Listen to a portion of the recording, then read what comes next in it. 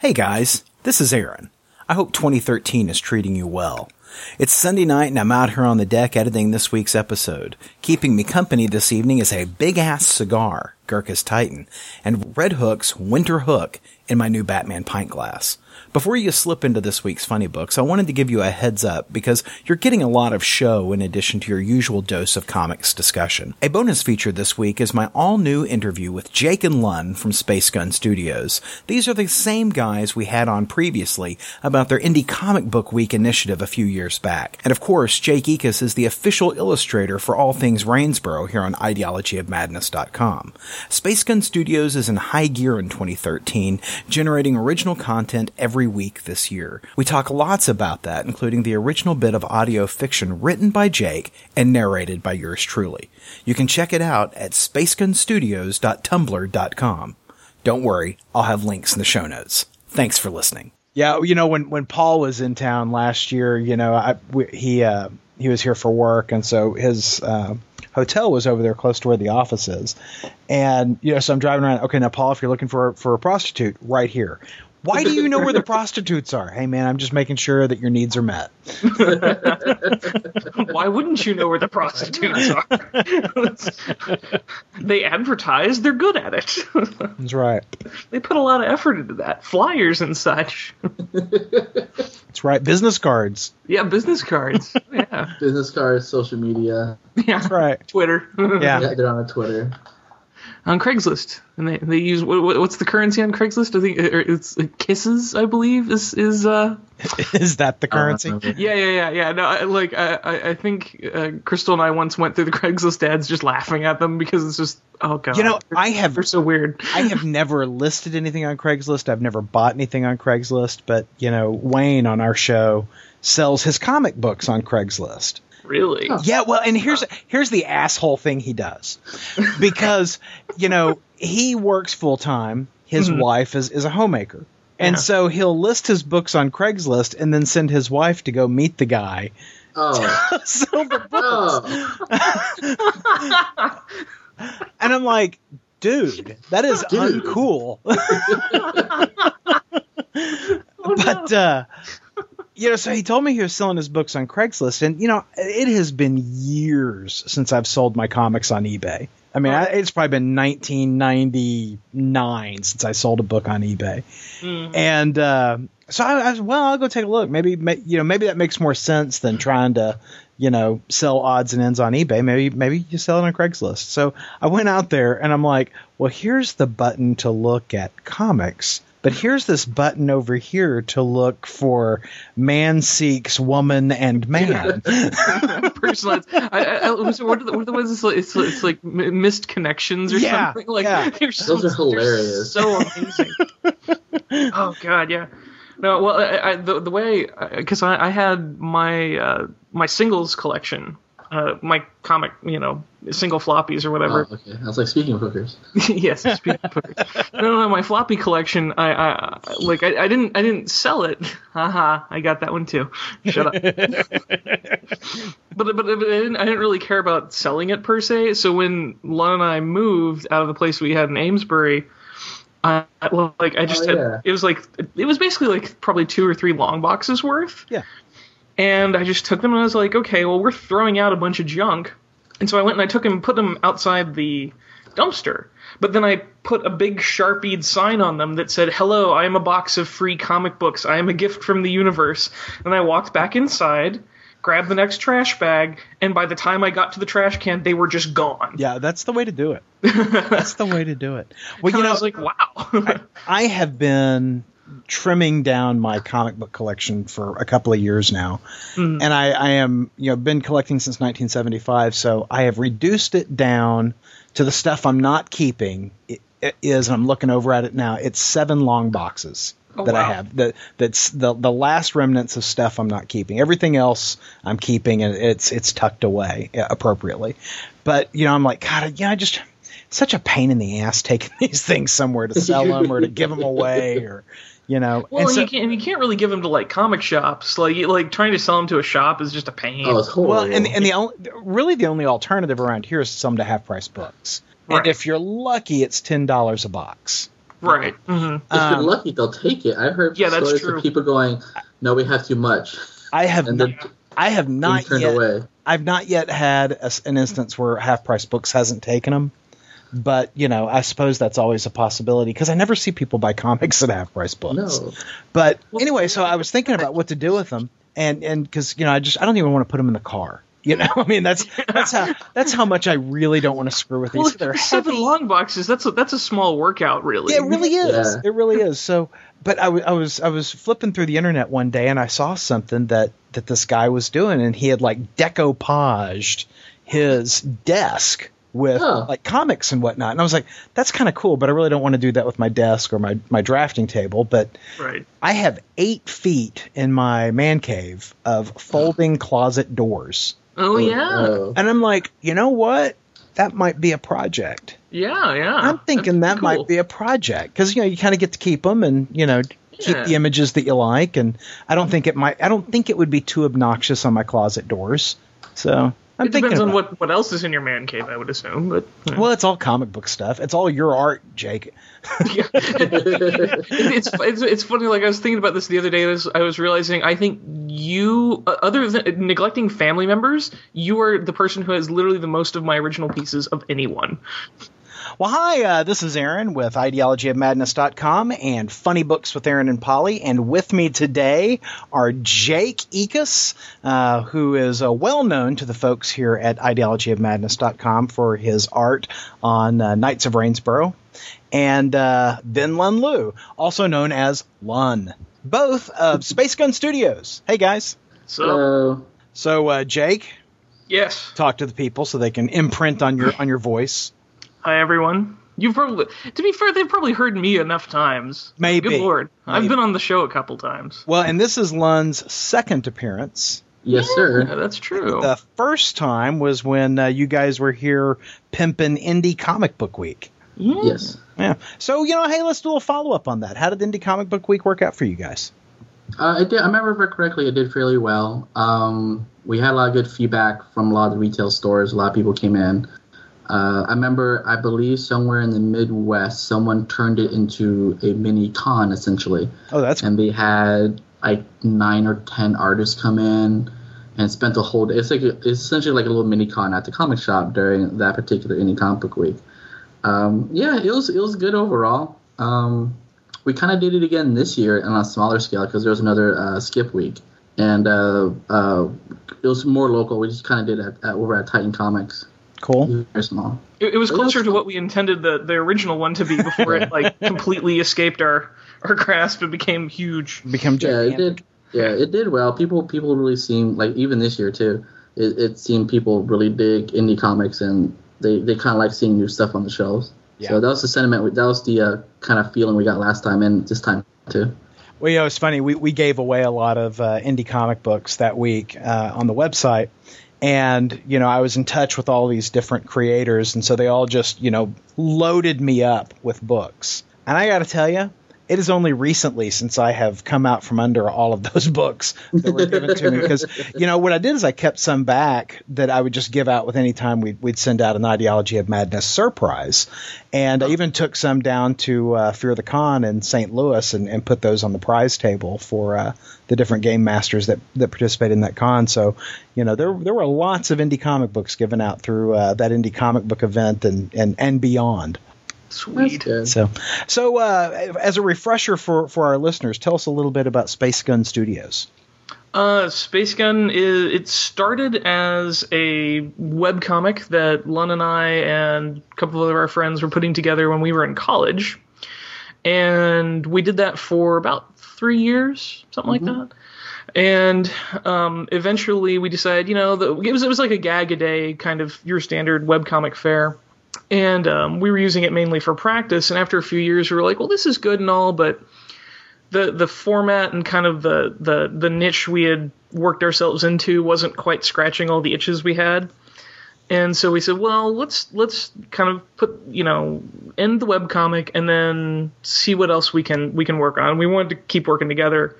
And what we ended up doing was taking the Space Gun kind of brand name and turning it into a comic studio. And we ended up picking up some other local artists to collaborate with. Now the studio is me and Lun, Matthew Warlick, and Paul Milligan. And we've just been kind of doing different collaborative comic projects from then on. You know, we've done a couple of anthologies and a bunch of like independent projects of our own that we've been slowly putting out over the years. So, you know, with you guys, you know, specializing in indie and creator-owned and that kind of thing, do you guys have any plans to do some of the Comixology indie opportunity there? It's a fairly interesting means of distribution. I don't think, quite honestly, I'm not sure if we need another gatekeeper for digital media. Because there's the whole aspect of people buying, like especially right now, because they're mostly just small books, like single issue of an overall arc. I really enjoy what Viz has been doing with their stuff, because their books are very like they're half price of the print books, and they've been catching up with their library. We kind of looked at it, but I think we're still in that weird infancy of. I don't even think we found a good price point yet. No. Like the 99 cents thing is what people are expecting, but I think that's a little too low. But charging like $2.99 for a $3.99 book, I think is still a little iffy. Mm-hmm. So you mentioned a company that was doing that, and I didn't catch the name. Viz Comics. Oh, okay. They do manga, and they've been doing manga for a very, very long time. Oh, okay. And their digital initiative seems to be really, really good. Like my wife buys a lot of it because, you know, it's half price. It's half the price of a print book. Sure. And if she really likes it, she'll go out and buy the print books. And they've caught up with their own library. So I think they put out like all the Kenshin. I think they caught up on Hikari no Go. And it's every Monday. It's Manga Monday, and it's always new books. And it's Tuesday now. Well, Manga Monday sounded much better than Manga Tuesday. Yeah, and so they've done a really good job. And like because their price point is a little different because they are licensing books. They're not creating books, and so that model kind of works for there. Mm-hmm. But yeah, like I said earlier, like music has found their good price point. More recently, if you look at stand-up comedy, found a good price point for their specials, like $5. Like everyone's doing a $5 special and for digitally, and it's going really well. And that's a price point people are willing to pay for that kind of content. I don't think comics have found that just yet, using that kind of like digital distribution through a third party kind of thing. Right. Well, so we're also at that stage where Comixology might not necessarily be because we're a little too small to just kind of assume there's an audience looking for it there. Sure. But you know, I think we're that place where like the self promotion, like having our own website and, you know, through Tumblr and other social media stuff may actually be a bit more pertinent to what we're putting out and kind of the schedules we're on and things like that. Sure. So is there a value for you guys in terms of, you know, seizing on the Comixology opportunity, because that's where people are going to look for, you know, that's where most people, I would assume, are going to look for comics? It depends. It depends on the kind of reader, because Comixology, I mean, largely as far as I can tell, what drives Comixology now is what largely drives the direct market, which is still, you know, a lot of big 2 books, and you know, like if you want to get really expansive, the big 5 or something, you know, those kind of extended, you know, 3 or 4 companies down the line. Right. But, you know, that's a very particular reader base. And they're used to certain things, and a lot of the stuff that we're working on currently probably fits a little better in the indie circles. Like if we were going to publish all of the stuff we were doing right now through an actual publisher, I think all of it would go through something like Image, or at the biggest, you know, like, because I think of all the ideas that we're currently working on, I think there's maybe one superhero story. And we're not getting to that one fast, and it's a farce. Oh yeah. See, he even forgot about it. Like, that's how far down the list it is. Sure. So I don't know. I mean, I feel like right now it's something that we're kind of keeping an eye on, but not something we're like driving forward as a short term goal. Yeah. So the whole reason why we are chatting today is you guys have some new stuff cooking over on your site. Yeah. Tell me about that. Len, you want to do the honors, or? Okay. I have a horrible pronunciation of it. Because it was originally called the Apocalypse Tour, because there's going to be a start on for 2013, obviously after the big apocalypse, which didn't happen. So we renamed it the Quetzalcoatl Tour. Quetzalcoatl Tour. Quetzalcoatl. I'm Asian. I can't do it. Mm. So the idea is that we want to be content creators, and we want to be consistent. Like, that's one of the things we've come across that I'm very proud of with Space Gun, is that people come to us at cons and they say what's new, because they expect something new. Even at the Indie Comic Book Week this year, Brent came up and was like, "Hey, where's the new Space Gun book?" Because they expected something new from us.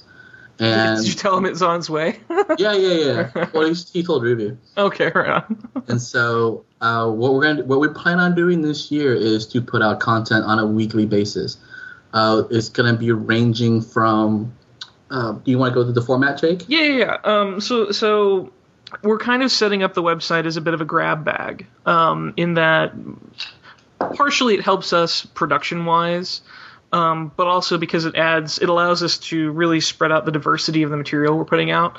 And so we're doing these weekly updates, and we've decided that, okay, well, one of the updates every month is going to be a podcast update, and that's going to be a lot of like reader feedback and things like that, but it will also be a lot of behind the scenes and like process stuff, and maybe some other kinds of discussion topics that'll come up here and there. And then the other 3 weeks of the month will be different kinds of content updates, and we're going to do 3 different primary types of content updates. And the first one's obviously going to be Space Gun original comics, and those will vary from, I think we set our baseline is, I think the minimum update for comics will be 4 pages. So it'll be like, if you're getting a weekly update, you're going to be getting what you would be getting from like another, like a web comic that updated, almost like once a day almost. And those will be like, there will be some short stories. There might even be some full issues later down the line. I'm not going to make any promises just yet, but we have stuff in the queue. Right. And so that's the first kind of update, which is just Space Gun original comics, which the 4 of us working on them. The second kind of update will be audio short fiction, which thankfully you have assisted us with. I live to serve. I know, and you did a fantastic job, by the way. And you're going to be our first update. Look at me. Yeah, I know. Right? Space Gun Studios is going to make me a star. Yes. So one of the things that because I work a god-awful day job to meet the bills, I listen to a metric ton of podcasts, and a lot of the ones I listen to are audio fiction, just because it's, they're good and entertaining, and I also feel like it keeps me sharp when I'm writing. Mm-hmm. But I haven't like scratched the prose itch in a while, and so I was like, well, it'd be nice to do that and actually have a way to get that out there that people will, consume. Right. And I know that because I like to listen to podcasts while I work, I'm like, that's a really kind of passive way to get material to people, without like requiring quite as much commitment.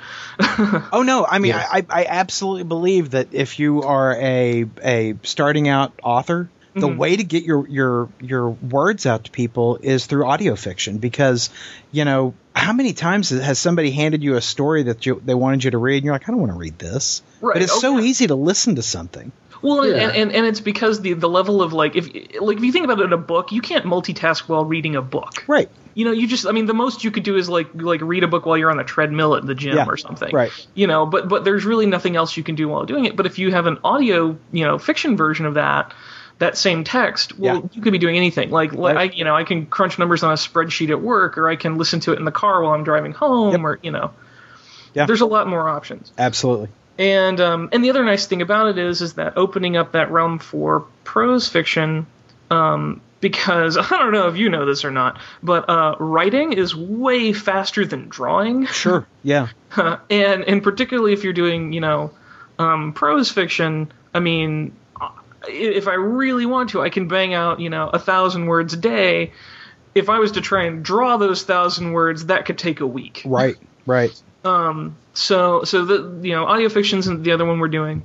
And that's going to be, a range of different, it'll always be short stories of some type or another. We've got a couple that I'm looking at now that may end up being like split, like two updates, like a longer story. Mm-hmm. Like multi-parters. Yeah, multi-parters, yeah. But most of them I think will probably fall in like the range of like 30 to 45 minutes, 6,000 words would be like the cap.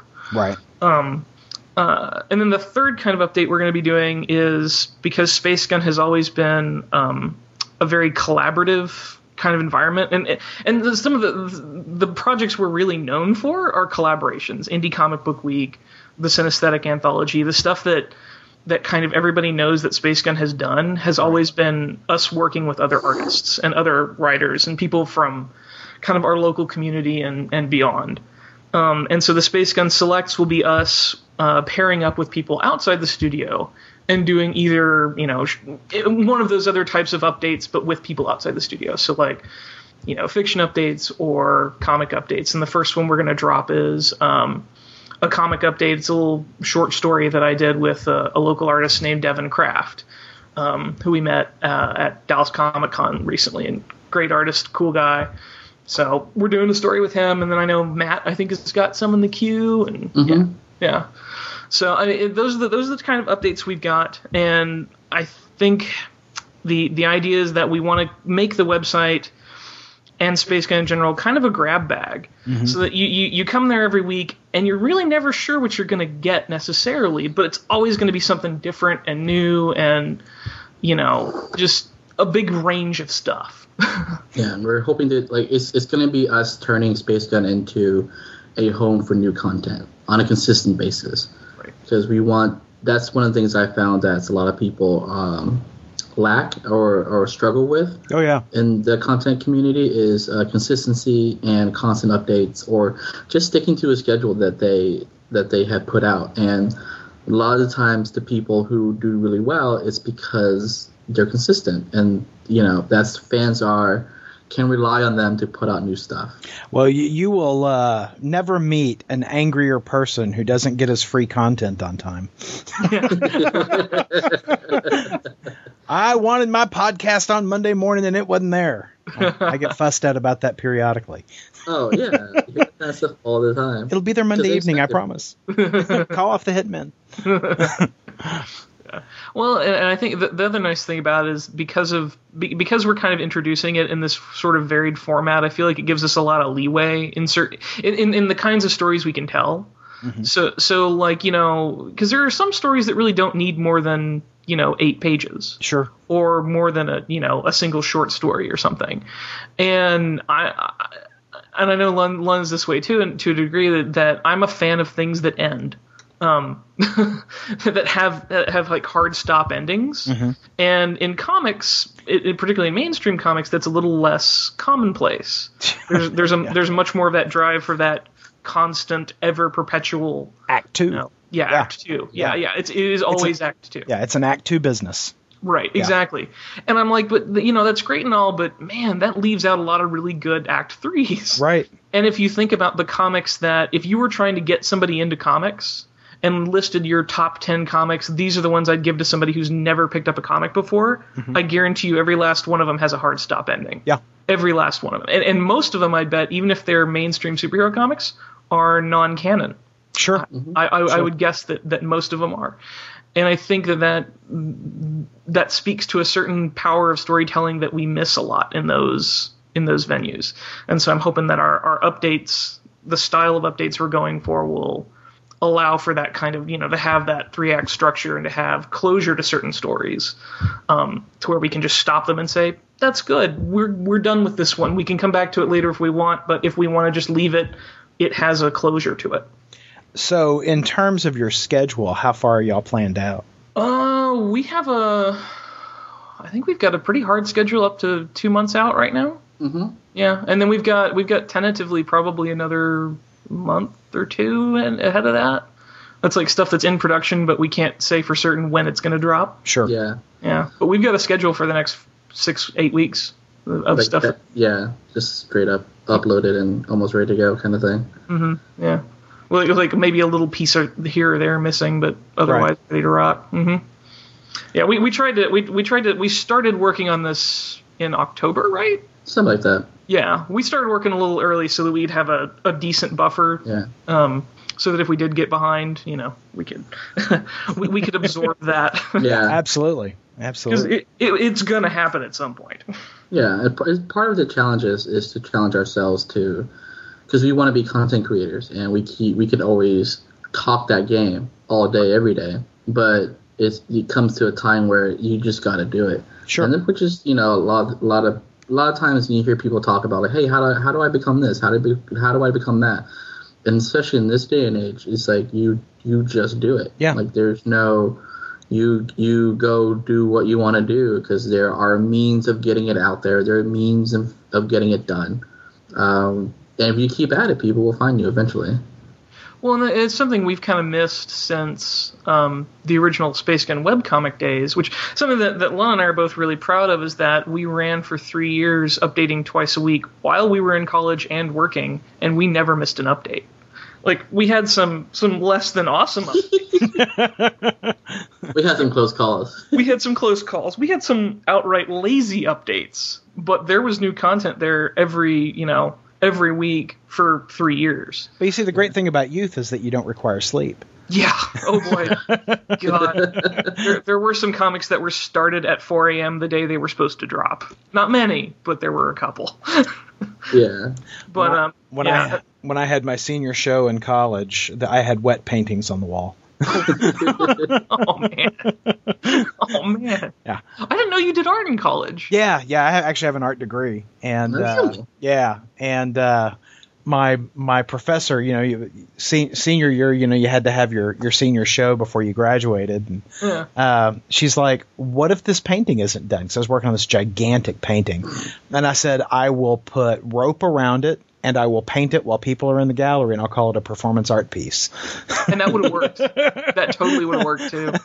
But no, you clearly had a better final show than I did. My senior show, the profs didn't even show up. Oh, they were dicks. Well, you see, I went to a small university, so I went to Texas Wesleyan. No. Lund went to the same university. His profs showed up. Well, maybe they just didn't like you, Jake.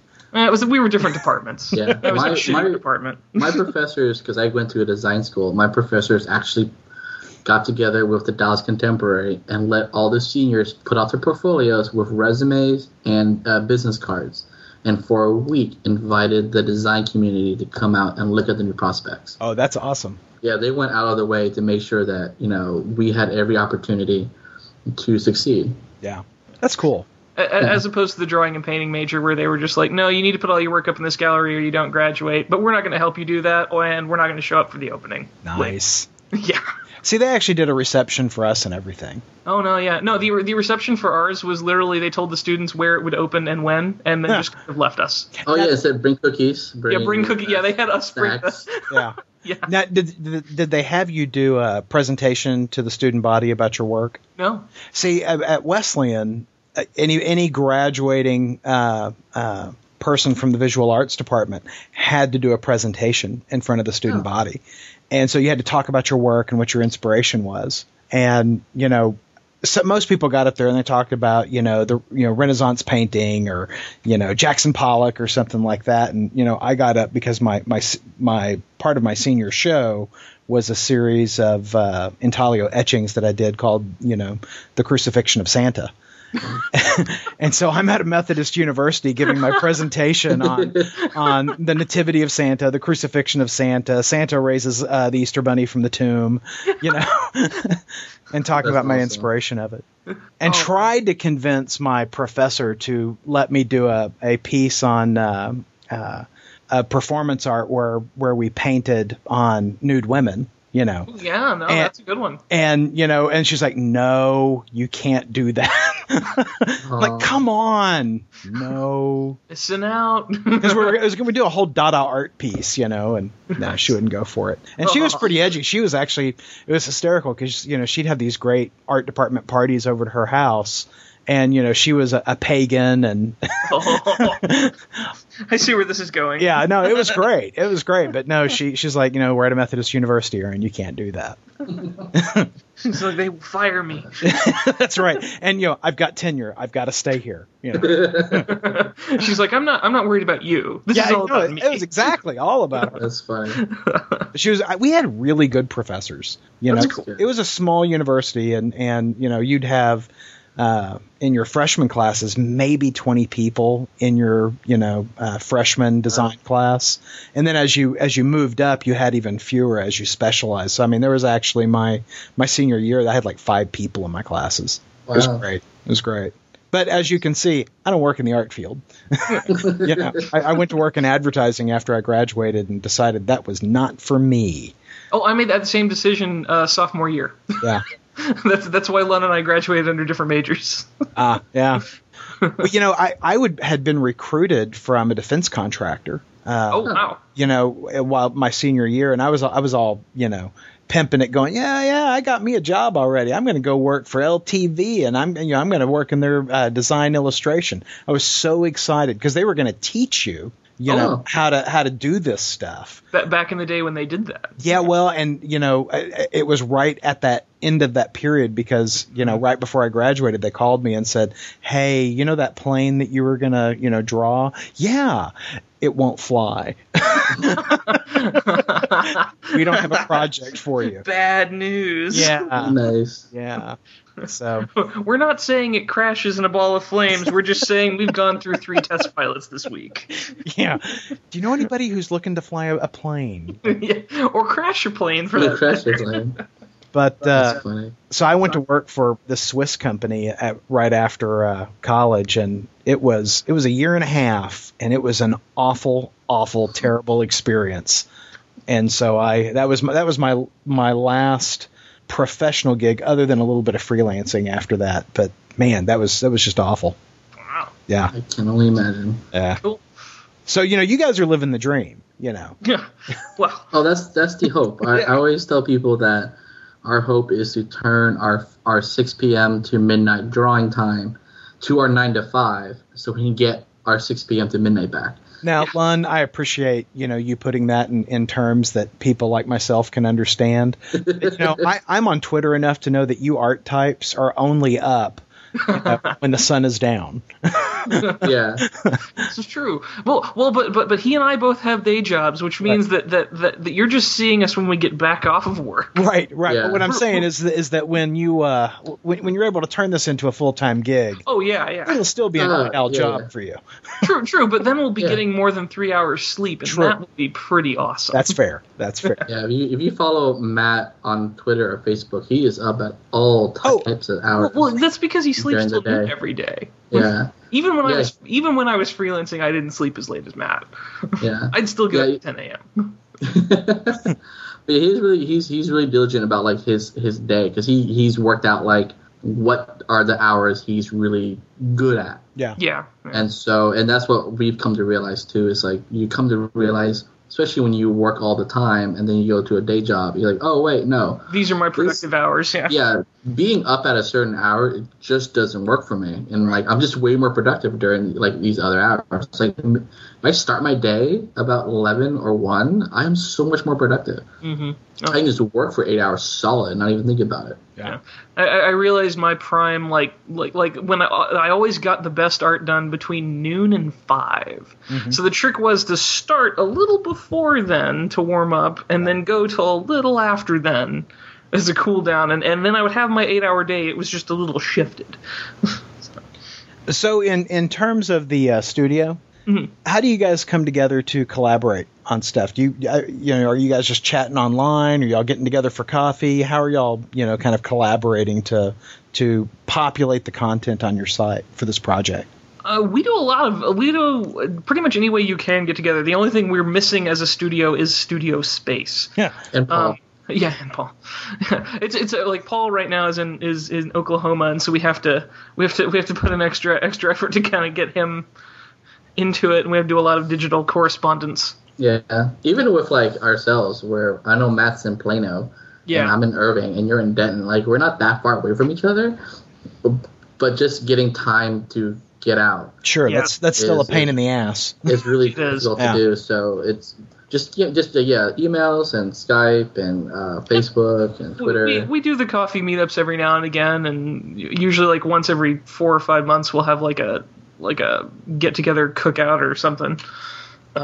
Just to like it'll usually be like in these 4-month breaks where we'll get together and be like, all right, everybody needs to come to this one, and then we'll start planning for, what we're going to be doing for the next few months. Which we need to do another one of those soon. I know. I was just thinking about that. It's the new year. We need to like ring in the new year.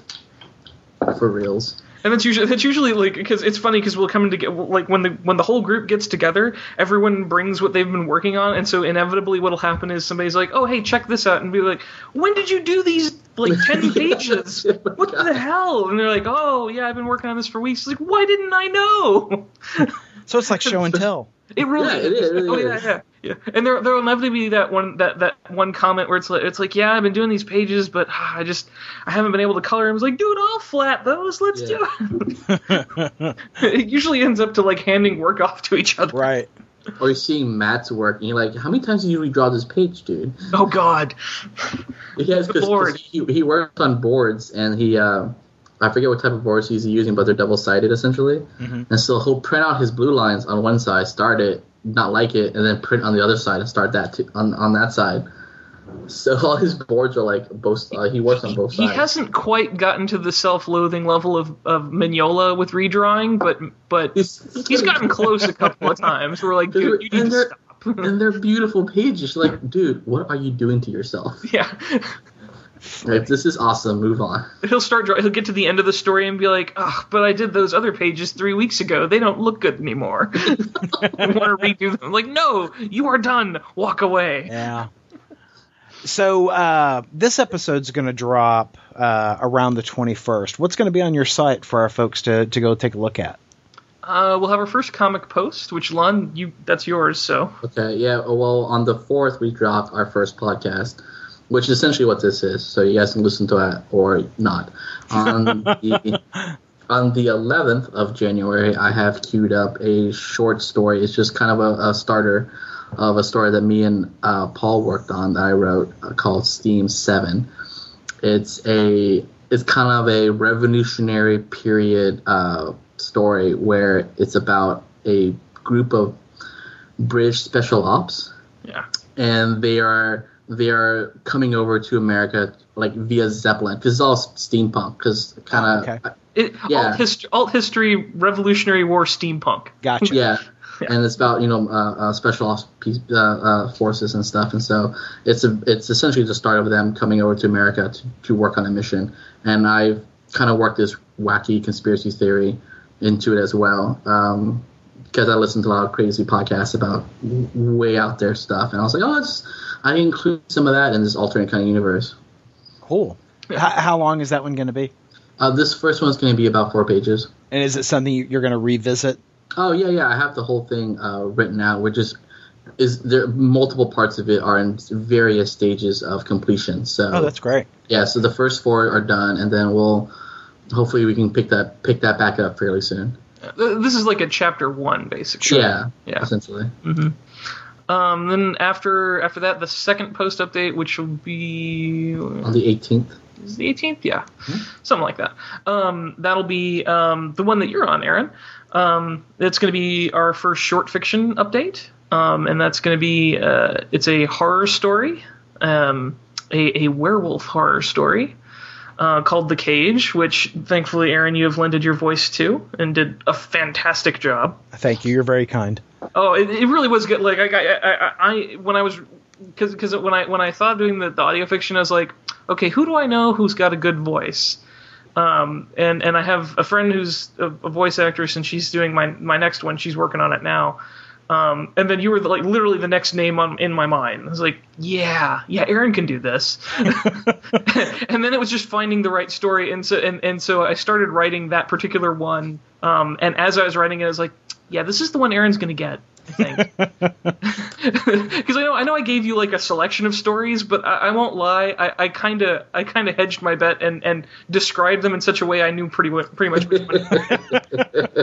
Because I was like, yeah, because like the guys at the very end, the truck full of dudes, I was like, these are voices I know Aaron can do. I've heard him do these voices before. I have never voiced audio fiction before. I've done the short stuff for Knights of Rainsborough. Right. It's just like the front end kinds of stuff, and then during the actual play. But that maintaining that character, I made a huge mistake when I chose one of the characters, because I just kind of went off the top of my head with what voice I wanted to assign to him, and so I did this, very gravelly back of the throat voice, yes, which is great when you're doing something that's maybe 20 seconds long, right? But it was 6 pages single spaced. Oh no! And by about page 3, I was cussing you pretty hard, Jake. Sorry about that. Yeah, and I've got a buddy who's a voice actor, and I'm like, yeah, I made this mistake that I'm sure you wouldn't have made because you're smarter than me. Yeah. Well, it sounds excellent. Yeah, boy. I mean, I had told you, I said, hey, man, I'm done with recording, but I've got to edit it. Yeah. And a lot of it was me, descending into a coughing fit. And then swearing at you pretty loud. Fuck you, Jake. I hope some of that audio is still around. That'd be hilarious to put like as a tag on the end of something. I can give you the outtakes. Oh god. That's funny. I may have to get this from you. That's pretty awesome. And when it first started, it was me apologizing. Sorry about that. and then rapidly descends. Rapidly over a 3-page period. See, I'm waiting because I'm waiting for my next reader to get hers back to me, because I know it's going to come, because the one that she's working on is a fantasy story. And I put a little appendix at the top of it. I was like, okay, there are some really awful fantasy names in here. Sure. I'm going to break down the pronunciations. But I know I'm going to get it back, and she's going to be like, that those were really awful names. Oh, I was cussing you on the word colloquially. Oh, colloquially or colloquialism is one of those two. Yeah. And I was like, God, because it was the rhythm of the sentence. Yeah. And when I got to colloquially, I was like, God damn it, Jake. It's only in there once. I know, but man, I was cussing you pretty hard. It happens a lot. I think Devin said, he was like, Jake said group of kids. He's getting 4. Yeah. Because I'm not drawing a group of kids. He was going to shortcut that. I knew that was going to happen. And he came back and said 4. I was like, that's fine. Don't worry. Even back in our old Space Gun days, because we were roommates, I'm lettering something. I'm like, Jake. He's like, what? I'm cutting these words out. You're wordy. I'm way better than I used to be. Way better. Oh, man. Oh, yeah. So actually, that's the third update, because that'll be, like, once this drops, that'll be the very next update will be Devin's. Yes. And it's a 4-page short. It is a sci-fi story, near future sci-fi. And yeah, it's going to be good. So it involves cybernetics and the slums in India. Oh, that sounds great. Nice. Yeah. So should be fun stuff. Well, I'm excited about all the content you guys have coming. Thank you. I have to say, it seems like, I know there are a lot more people in podcasts right now, but it seems like the quality of podcasting has shrunk. That some of the places that I've gone to forever for good stuff have retired. They're not doing, that they hit their 200th episode and they don't do it anymore. And so, it's great to see, other talented content creators come out and bringing fresh and new content. So I'm excited about that, particularly on the audio side. Because like yourself, I'm kind of a podcast whore. I tallied. I think I listened to like 23 different podcasts every week. Yeah, I listen to a ridiculous number of podcasts. So tell me what, audio fiction, tell me what you're listening to. I listen to all 3 of the Escape Artists podcasts. Mm-hmm. I don't know if you listen to those or not, but respectively Escape Pod, Pseudopod, and Podcastle, right? Which is sci-fi, fantasy, and horror, I think. I listen to Drabblecast, which is another audio fiction cast, which the host for that just is now the new host for Escape Pod. Oh, okay. God, Those are the audio fiction ones I listen to, and then I listen to like a whole slate of, it's a mix. It's like a couple of the Nerdist podcasts I listen to, which you actually got me on the Nerdist Writers podcast. I love the Nerdist Writers panel. I do. I like that one. Yeah.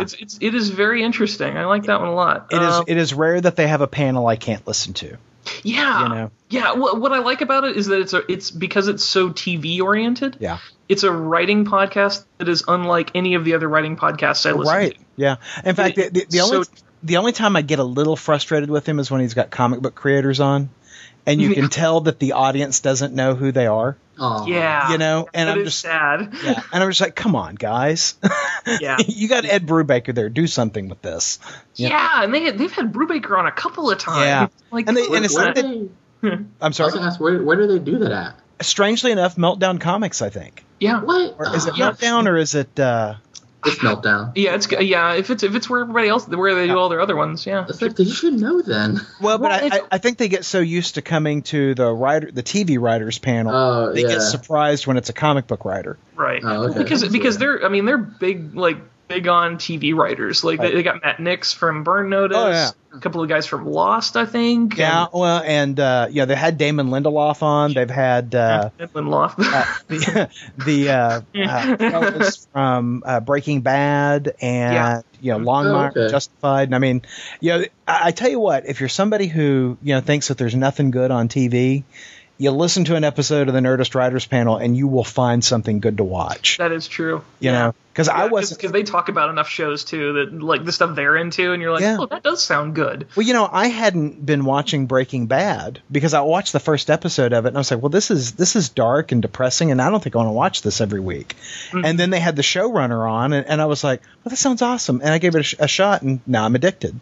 See, I watched 2 seasons of Breaking Bad. I had to check out the bit where spoiler alerts on what happens to Jesse's girlfriend. Oh yeah. At the end of season 2, I was like, okay, I got it. I checked out then. I was like, well, and it's fascinating because you're watching someone who was mostly a good person become a monster. Mm-hmm. Oh, and that's what I find so fascinating about that show. Mm-hmm. And every time he does something, every time he gets over on somebody and seems to have a win, something horrible happens to him.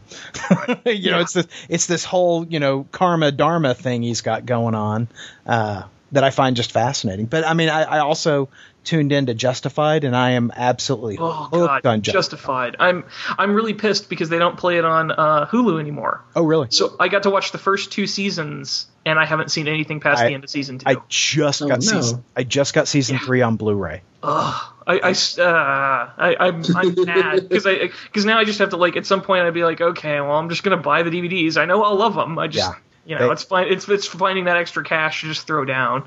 I may have watched 3 episodes on a sick day recently. Just saying. I have the first season, so every now and again I'll just pop it in and rewatch it.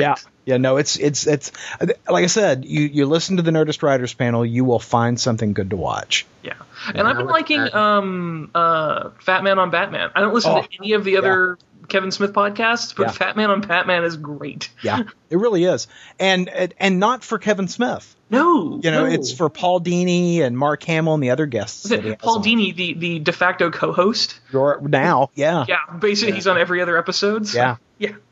No, it's those. Lon, have you listened to them at all?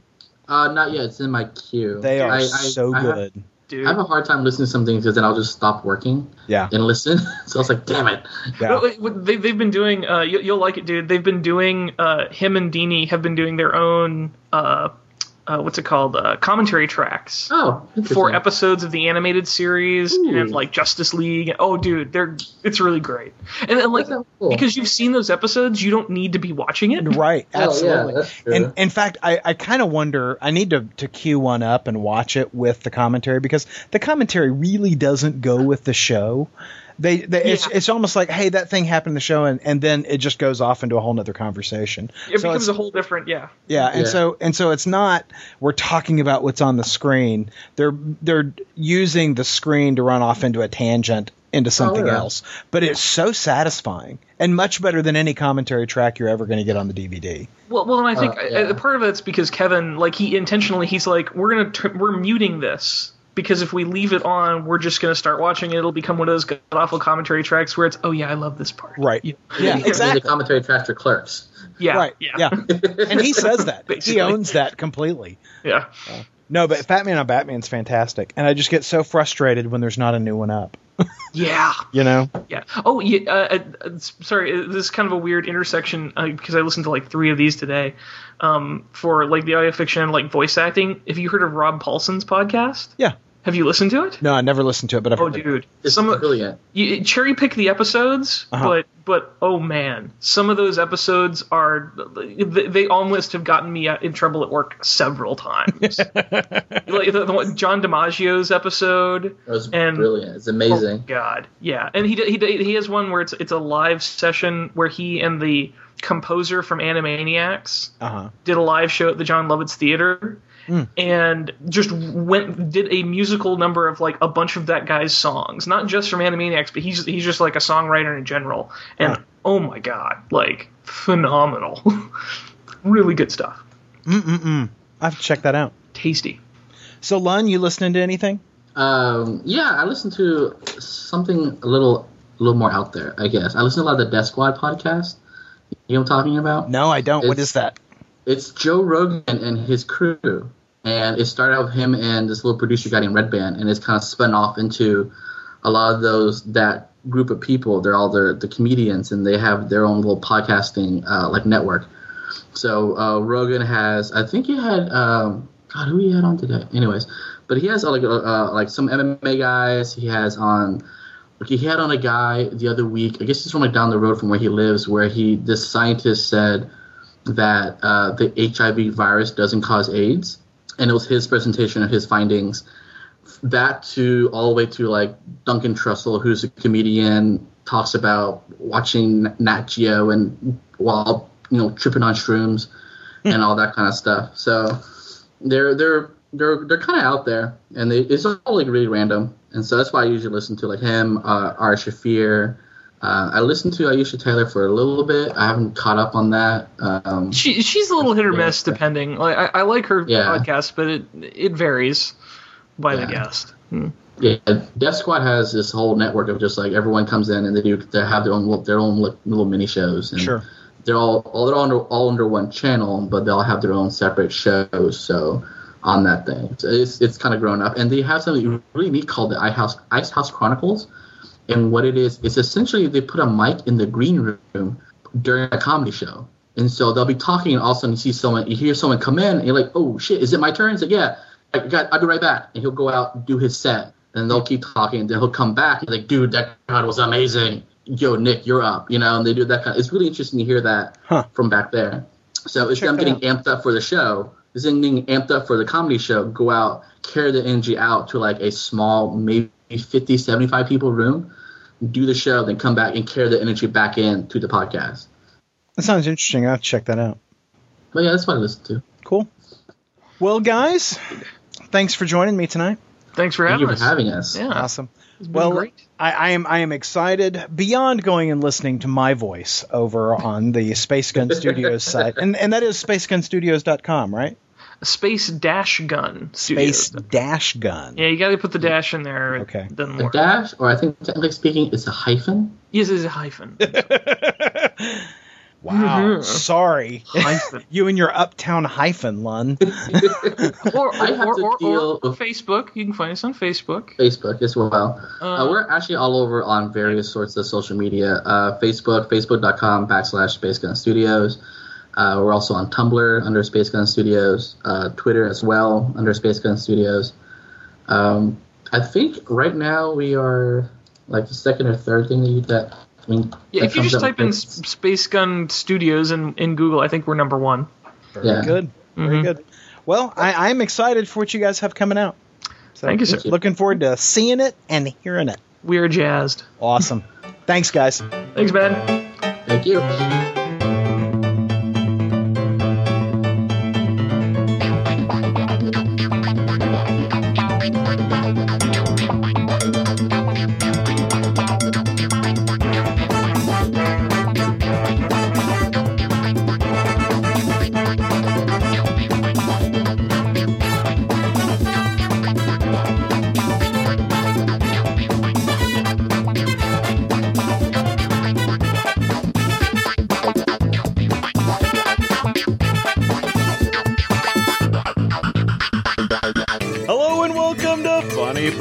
with Aaron, Polly, Tim, and Wayne. I'm Aaron.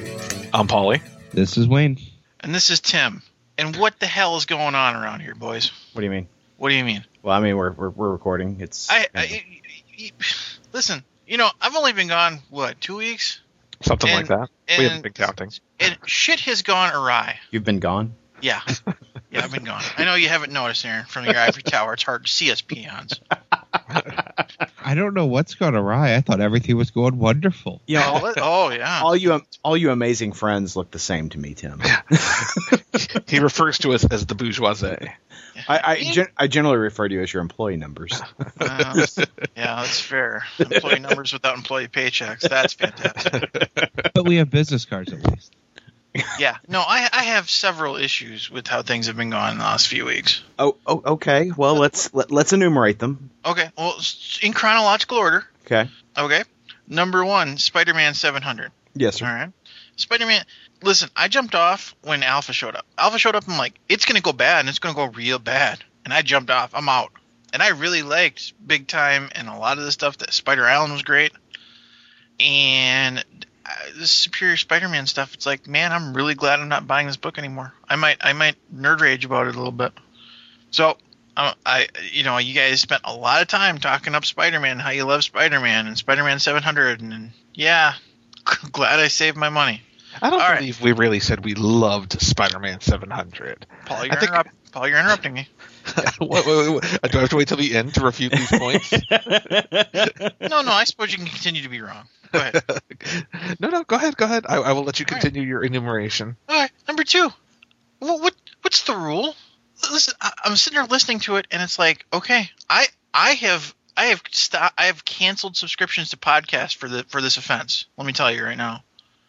All of a sudden, I'm listening to my funny books with Aaron, Polly, not Tim, Wayne, Andrew, and some dude named Luke, and somebody is telling me how bad Thor is. Hey, I tried to correct him. I was in there for you, Chief. Look, when he had his own podcast and he did his own thing about dissing Thor, that's fine, whatever. You're allowed to have an opinion even if it's wrong. But not in my goddamn house, Aaron. You know what I'm saying? Hey, I'm just saying, I stood up for you. Yeah, you should have booted him. You should have booted his ass. Off the show. You gonna come to my house? You gonna go to the bathroom and take a number 2 in the upper decker? Is that what you're gonna do to me? Huh? You gonna kick my dog while you're here? What the hell? Oh my god, I was so mad. I had to stop listening. I was like, did that just fucking happen? Oh, Jesus Christ. Tell us how you really feel about that one. It pissed me off, is what it did. So when he writes his next Wizard Sleeve column for Ideology of Madness, you won't be reading that one, I'm assuming. I will blow my nose on the Wizard Sleeve. and then let's bring us to Avengers Academy, okay? Avengers Arena or Academy? Yeah, I'm with Wayne here. I'll sign the goddamn petition in blood. Let me tell you right now. First you kill Metal, which I really loved, and now you kill Darkhawk, one of my 90s like guilty pleasure books. Really? Preach it, Tim. Preach it. Really? That's terrible. And then now you're gonna kill Reptile. Yeah. Okay. I'm really glad you guys like a book that's all about destroying things that we love. You probably watched that thing on Yahoo where they blow up people's stuff too, just to blow it up. If I had known about it earlier, I might have. As long as it's not my stuff, I'm good with that. Right, oh, yeah. That'd be a treat. Exactly. No, it's my stuff that's getting blown up. Yep. And I'm good with that. Yeah, I mean, if they made a series about characters that I loved and they killed a new character in every issue, I'd probably be pissed off too. But since I don't give a shit about any of these characters, kill them all. That's all I gotta say. There better be one person standing at the end of the series, or I will be pissed.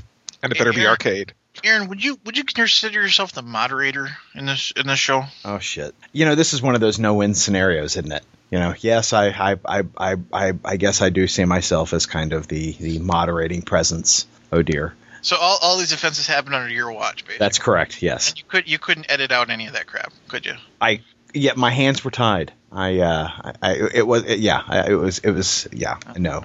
Artistic license, journalistic, all that shit. Huh? Yeah. That's all right. That said, I'm surprised at some of your ire in certain of these circumstances. I mean, who gets wrapped around the axle about Darkhawk, for Christ's sake? This guy. But I knew when it was happening that the Thor thing was going to be an issue. Yeah. I think I even made a comment that I couldn't wait to hear your response to it. You know what I think this proves? Is that Tim is the only one of us that when he's not on the podcast listens to the episode. Because we know That's Andrew true. doesn't. That's all in the past. That we're streets ahead now. We're moving forward. We're not running into the reef. Okay? Yes, sir. God damn. Paul, you've got news. Well, how do you follow that up? And now the news. And now the news with Paul Aponte. So DC, if you've been on the internet this week, you have been aware that DC is going through a whole ton of changes. Lots of editorial changes. Things are a little crazy over there. They announced a new Constantine series written originally by Robert Venditti. And they have, even before the first issue ships, retroactively taken that guy off of the series and given it to Jeff Lemire. Jim Zub. Yeah, go ahead. I'm sorry. I was going to say Jim Zub from Skull Kickers was going to be writing Birds of Prey again. Apparently his pitch didn't work out, and they've given it to Christy Marks from that Amethyst series. They shit can Gail Simone. They rehire Gail Simone. Yeah, I mean, all sorts of changes. I mean, including the fact that Andy Diggle and Tony Daniel were supposed to be taking over Action Comics, I believe, with issue 18. Well, Grant Morrison, has decided, fuck those guys. I still have another issue.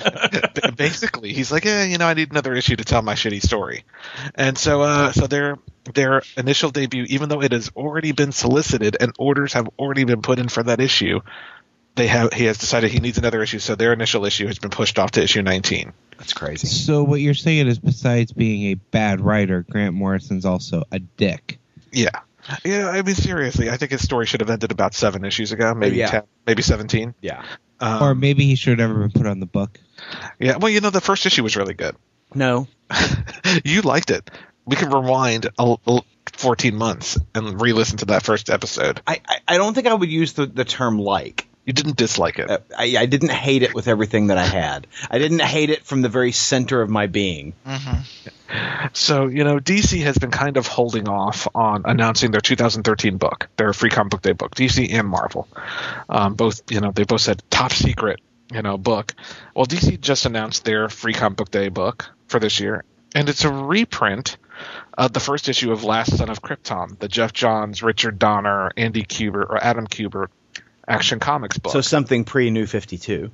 Not only pre-New 52, but at this point, isn't that 5 years old? Yeah. Yeah, but they just released a trade of it recently.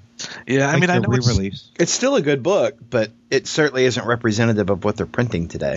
Exactly. Superman and Lois, or Clark and Lois, are still married. Yep. It is an entirely different universe. It's a very odd choice. And I know they're trying to appeal to people who go to the cinema and see Man of Steel with Clark and Lois and Zod and all that. But I think it's a very odd choice to go with a book that old. Yeah. Yeah, when you're trying to get, people into stores, into comics, yeah, I think it's a weird choice. It's an advertisement for a trade paperback. It's not even an advertisement for their monthly books, essentially. Well, I mean, Paul, who says, you're doing a bang-up job on the Amethyst book, let's give you another book? Is that a phrase that actually someone uttered at DC? Well, here's the thing. Apparently, Christy Marks is in good with Dan DiDio. So I believe that's how she got in with the into DC, and when I say in good, I mean they're buddies. But, I was gonna say Aaron calls that the Plan B way. Yeah, but I think it's a little disappointing that Constantine. Don't get me wrong. I think Jeff Lemire is a great writer. I think he's already writing Constantine in Justice League Dark. Yeah, and he's doing a bang-up job with it too. That book's fantastic. So I'm not entirely sure the purpose of having the Constantine book written by Jeff Lemire and the Justice League Dark book, which is essentially Constantine's book, written by Jeff Lemire. Yeah, I think you just wind up, and I think it could be great. I just think you wind up doubling your story. Yeah, essentially, I think they'll You just know. tie in together. It'll just be Yeah. like a bi-weekly book at this Yeah. point. But Well, yeah, I think you just described what the point is. Yeah. Yeah. And I don't have a problem with that. But I might also, be inclined just to have Justice League Dark double shipped.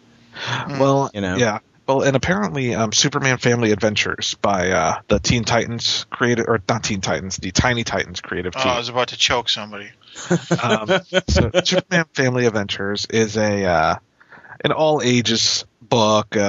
It's by Art Baltazar and Franco. Yeah. Art and Franco. Art and Franco. Just fun little stories, all ages appropriate. Apparently, the creators didn't know the book was canceled until they saw so in the solicitations. God, that sucks. What is up with DC lately? I mean, when you look at what happened with Gail Simone, she originally found out she was going to be fired off of someone else's tweet. That's like showing up to the office and, your card key doesn't work. They've already scraped the vinyl lettering of your name off the door and put somebody else's name up there. I mean, it's just so classless. It really is. I'm starting to think that they're the same person was like, "Hey, Scott Lobdell, we really love what you're doing with Teen Titans, but why don't you see what you can do with Superman?" Same guy. But that actually worked. It did. Yeah. It's just a little confusing to me how it seems like the company is just so poorly run. Yeah. You don't hear about these things from Warner Brothers. You're only hearing about it specifically about DC. Yeah. So, I mean, there are some major issues there, and I think it's just going to – I mean, the books are getting out on time. So I will say that. As far as a fan, if I was a fan with no internet access, it would – You'd never know. I'd never know. You'd never know.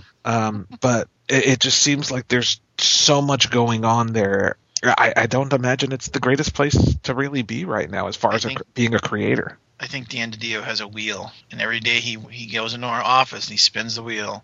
Let's see what day today is. Today is Prozac Day, and he takes his Prozac. And I don't think that this is – I don't think you can attribute that to Dan DiDio anymore since he's just the creative guy now. He's not like editor-in-chief.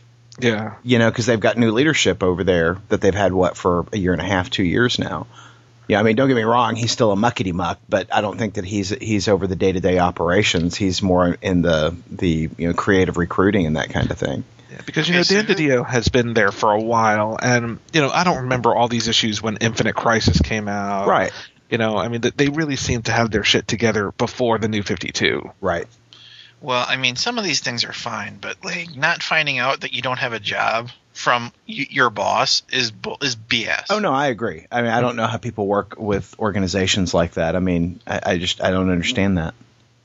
And I'm not familiar with the intricacies of DC. I only read what I only know what I've read through, sources like Bleeding Cool and comic book resources and stuff like that. It's just, it's very obvious that something is awry over there. Yeah.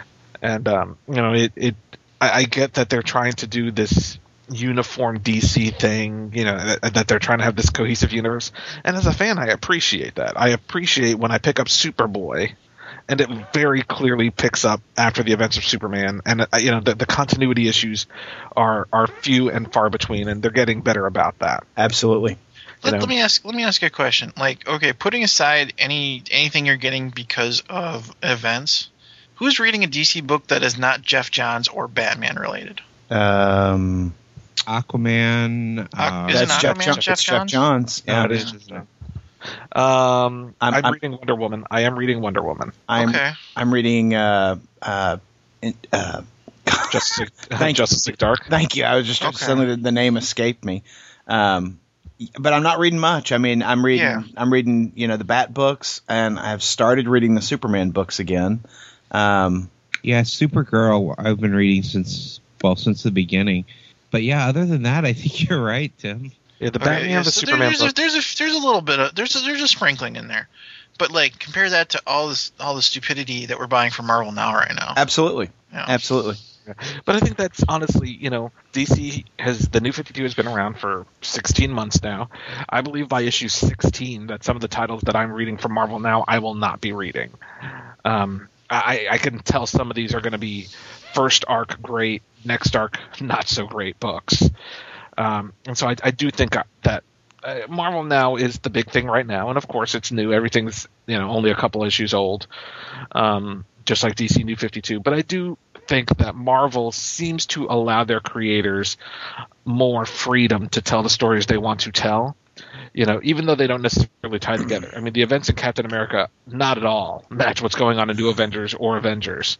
Well, and I think what Marvel is really prone to, I think you're right. I think they do allow their creators some freedom. For instance, Kieran Gillen goes in there and tells a very unique Kieran Gillen story, even though it's crossing over into other things. I mean, how much did we see him get hit by Fear Itself and the other crossovers, but he still managed to tell a uniquely Kieran Gillen type of story.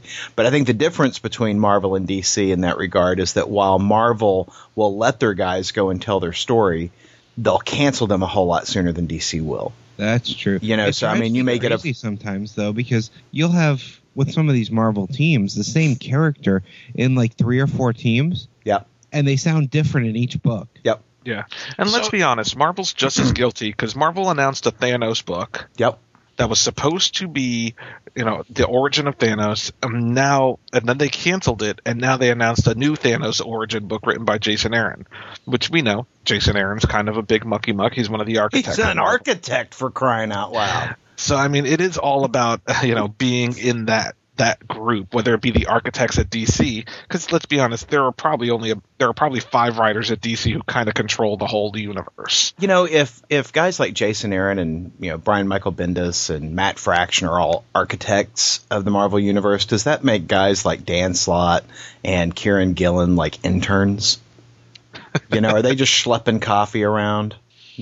Migrant workers. The migrant workers. The migrants in the architect work thing stream still bugs me after all this time. So let me just to back up a sec. If DC's editorial causes a lot better continuity issues. I see it. To me, it seems like DC makes a better event book than Marvel because of that. But agreed. It sounds like their regular stories are lacking because of the tighter leash. Well, I gotta say, I think the best thing that's happened to the New 52 are the Batman books and Scott Snyder. That said, that's all continuity carried over prior to New 52, with the exception of how they handled the Robins. Yeah, right? and it's hard for me to say because like the Green Lantern stuff has all been the event since the beginning. Yeah. We haven't seen not Green Lantern book. But what's sad is the New 52, the Green Lantern events have not been successful.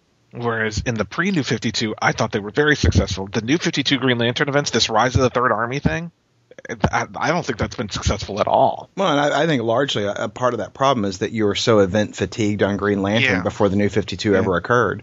But I would argue the best thing to come out of New 52 was Aquaman. Because if you look at Aquaman before New 52 and you look at Aquaman now, who would have bought an Aquaman book? In terms of character success, I would agree with you that nobody ever took Aquaman seriously. He wasn't a strong seller.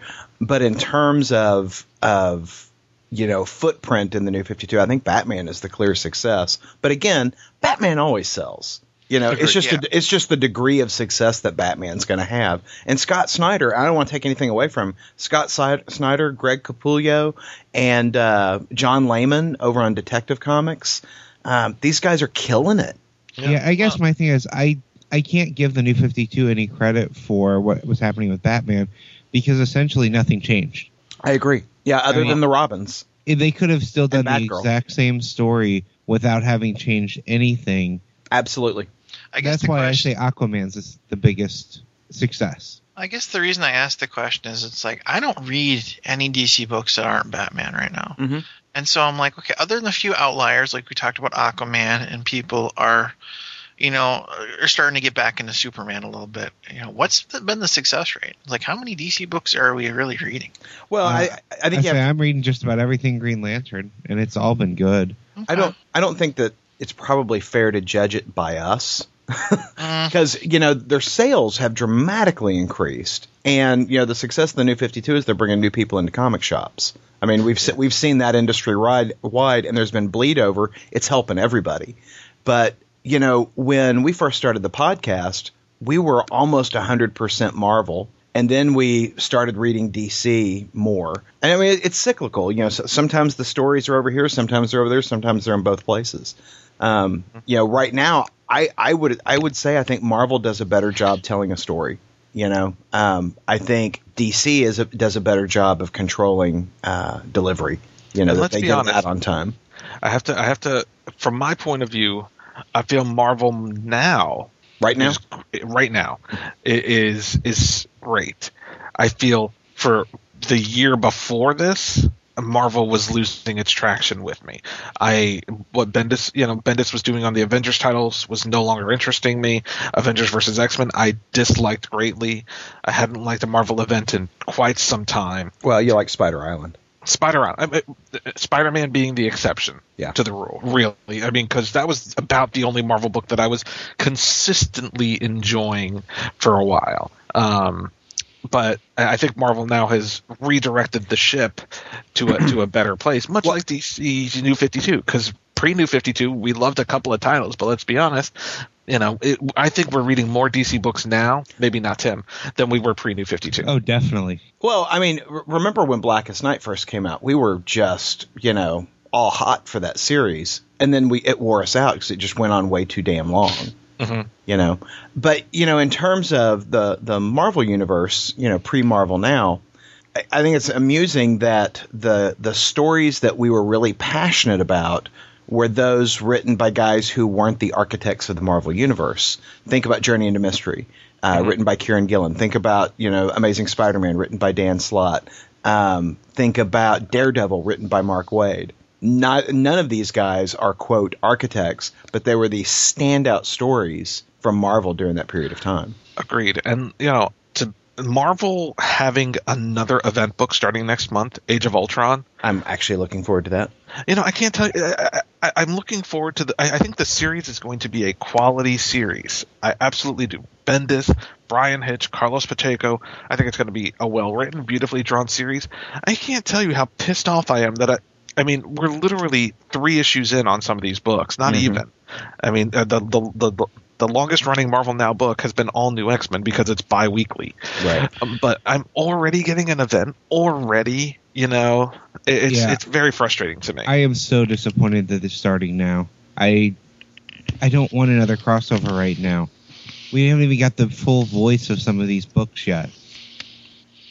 And not only that, it is I don't have the previews in front of me, but it's like a 12-issue series. Oh, 10 issues. It's 10 issues. It's double shipping, though, isn't it? It is. It is double shipping, but that's still 5 months. And I mean, I guess 5 months isn't that long of a time, but it's just I am event fatigued, as you said. No, I get you. I miss the days where we could just tell stories in our comics versus everything having to get diverted for an event.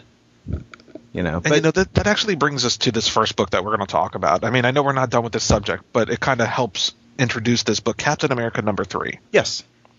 Totally unrelated to anything that's going on in Uncanny Avengers, New Avengers, or Avengers. All 3 books featuring Captain America. Yeah. But I think it's probably my favorite because Rick Remender is being allowed to tell a story without having to necessarily tie it all together. Yeah.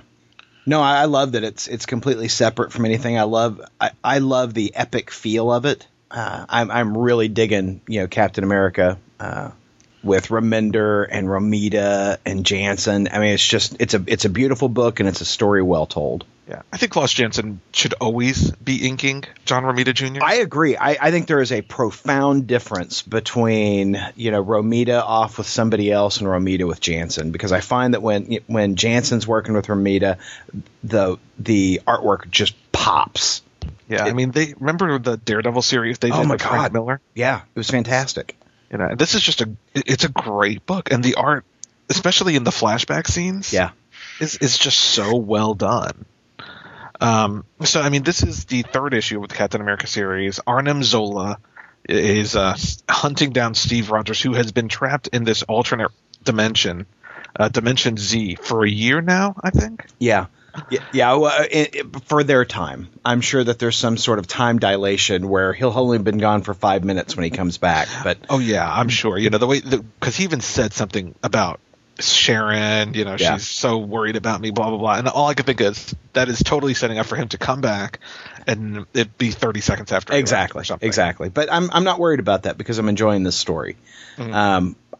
I love it. I love, you know, we had talked before about how it feels like the intent of this story is to show that Captain America is such a versatile character that he can be in any kind of story.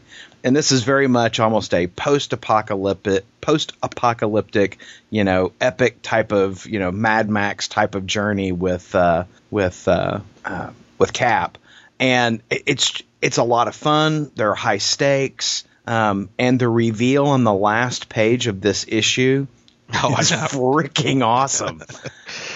Yeah, it's just a crazy, strange book. Yeah. And, you know, we talked about this before. It's not a story I've seen in Captain America ever in my eyes. Yeah, ever.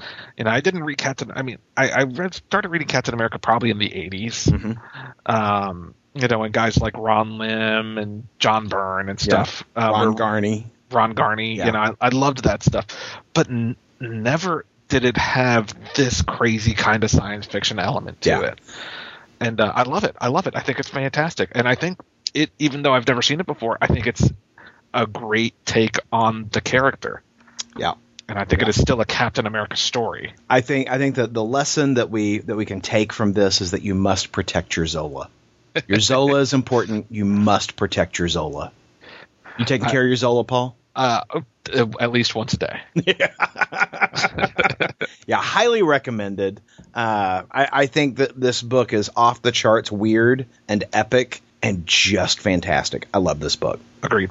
Now, before we move on to our next book, did you notice the ads for Nova and Guardians of the Galaxy in it? Oh, you read it digitally. I read it digitally, so no, I did not. So tell me about this because, you know, very interested in all of that. Well, I mean, we've talked a little bit about these books before. Guardians of the Galaxy issue 0.1 from Brian Bendis and Steve McNiven, and Nova #1 from Jeff Loeb and Ed McGuinness start next month. And I am psyched for Same these here. books. Yeah. I am so psyched for these books. I cannot wait. I love the characters of Guardians of the Galaxy. I love Nova. I've heard good things about it already, you know, from advanced reviews and stuff of Nova. They're saying it's just a great character. Did you hear the Jeff Loeb interview with John Suntress over at Word Balloon? I did not. He did like an hour and a half with Jeff Loeb, and you know Loeb is writing the Nova book, and Ed McGuinness is doing the artwork on it, and they talk a lot about, you know, because remember when we were reading the Infinite comic, and we're like, is this Rich Rider? Who is this? And you know, it is a completely different character, and you know, a lot of the story will revolve around why it's this guy versus Rich Rider, the Nova that we've all known. I'm excited about it. You know, it sounds like they've got a really good take on it. Kind of reminds me of you know, kind of a Peter Parker kind of character. I'm excited about it. It's going to be good stuff. Okay, You know, I have never read a modern Guardians of the Galaxy book. The only ones I've read were the far future ones where I don't even remember much about it other than it was just the Starhawk future. and Nikki and Yeah, and X. someone who had Captain America's shield but wasn't Captain America. So sell me on this. I know nothing about the Guardians of the Galaxy in modern day. What is so special about them that you guys love them so much, and that Marvel decided to make a movie about these characters that anyone outside of comics doesn't even know? Well, I'm going to cut separate Aaron issues. off.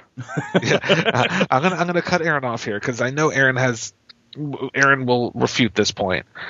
I can't, as much as I enjoyed it, I can't possibly recommend the Dan Abnett and Andy Lanning Guardians of the Galaxy book because it is so.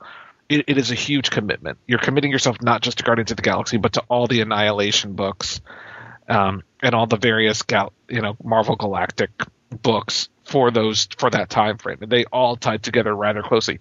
And trying to read Guardians of the Galaxy on its own is going to be difficult. So I'd recommend picking it up in its new incarnation. That being said, I think the characters of Guardians of the Galaxy are probably my favorite space-based characters in all of comic books. Rocket Raccoon, Star-Lord, Gamora, Drax. They're varied. They're different.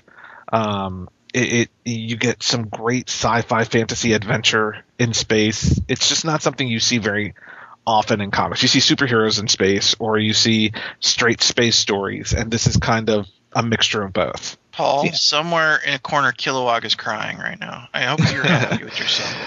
Kilowog can... So, Aaron. Well, let me start by saying, fuck you, Paula Ponte. It's a good way to start. Fuck you in your ass, okay? That's just my preamble. That has nothing to do with what he's talking about. That said, Paul's right.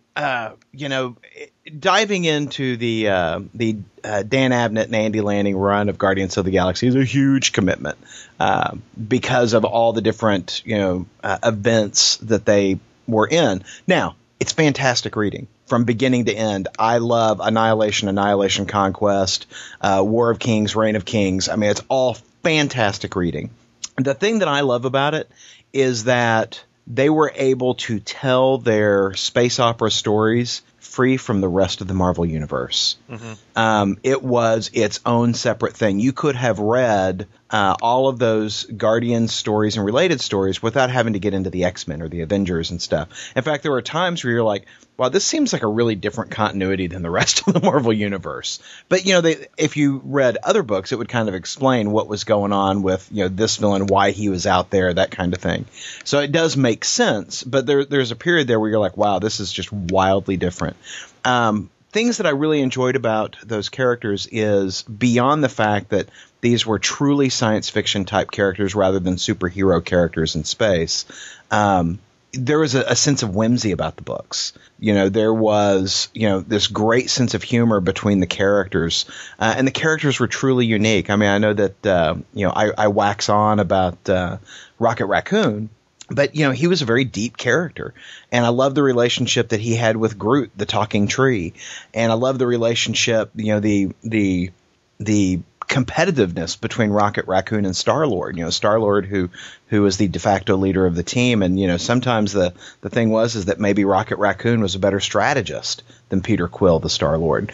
I think it's a fantastic book. But that said, it'll be nice to have a clean start for folks under Bendis. Yeah, I plan on picking up the .1 because for some reason there's something about that preview, just the cover image, that looks really interesting without telling you anything at all about the book. I think Marvel's trying to. I think Marvel is hoping to have a modern day Star Wars on their hands with Guardians of the Galaxy, and written correctly, with the right actors and the right director. I think they have no problem accomplishing that. Well, and I think that Wayne was asking, sell me on this. Why these characters? Why this property for the movie? And the reason why I love the characters is completely different from the reason why they chose them for the movie. Yeah, because I keep having people say, who are these characters? Why is Marvel doing this movie? I think this seems stupid. I think that the reason that you're asking that question, who are these characters? I think the fact that you're asking that question is the whole reason why Marvel chose these characters. There's no preconceptions for the audience going in. So, true, they've got to do their job selling it to get people in, but no one's going to come in going, well, that's not the Rocket Raccoon I was expecting, except perhaps me. Yeah. Well, let's hope they don't hire the John Carter marketing team.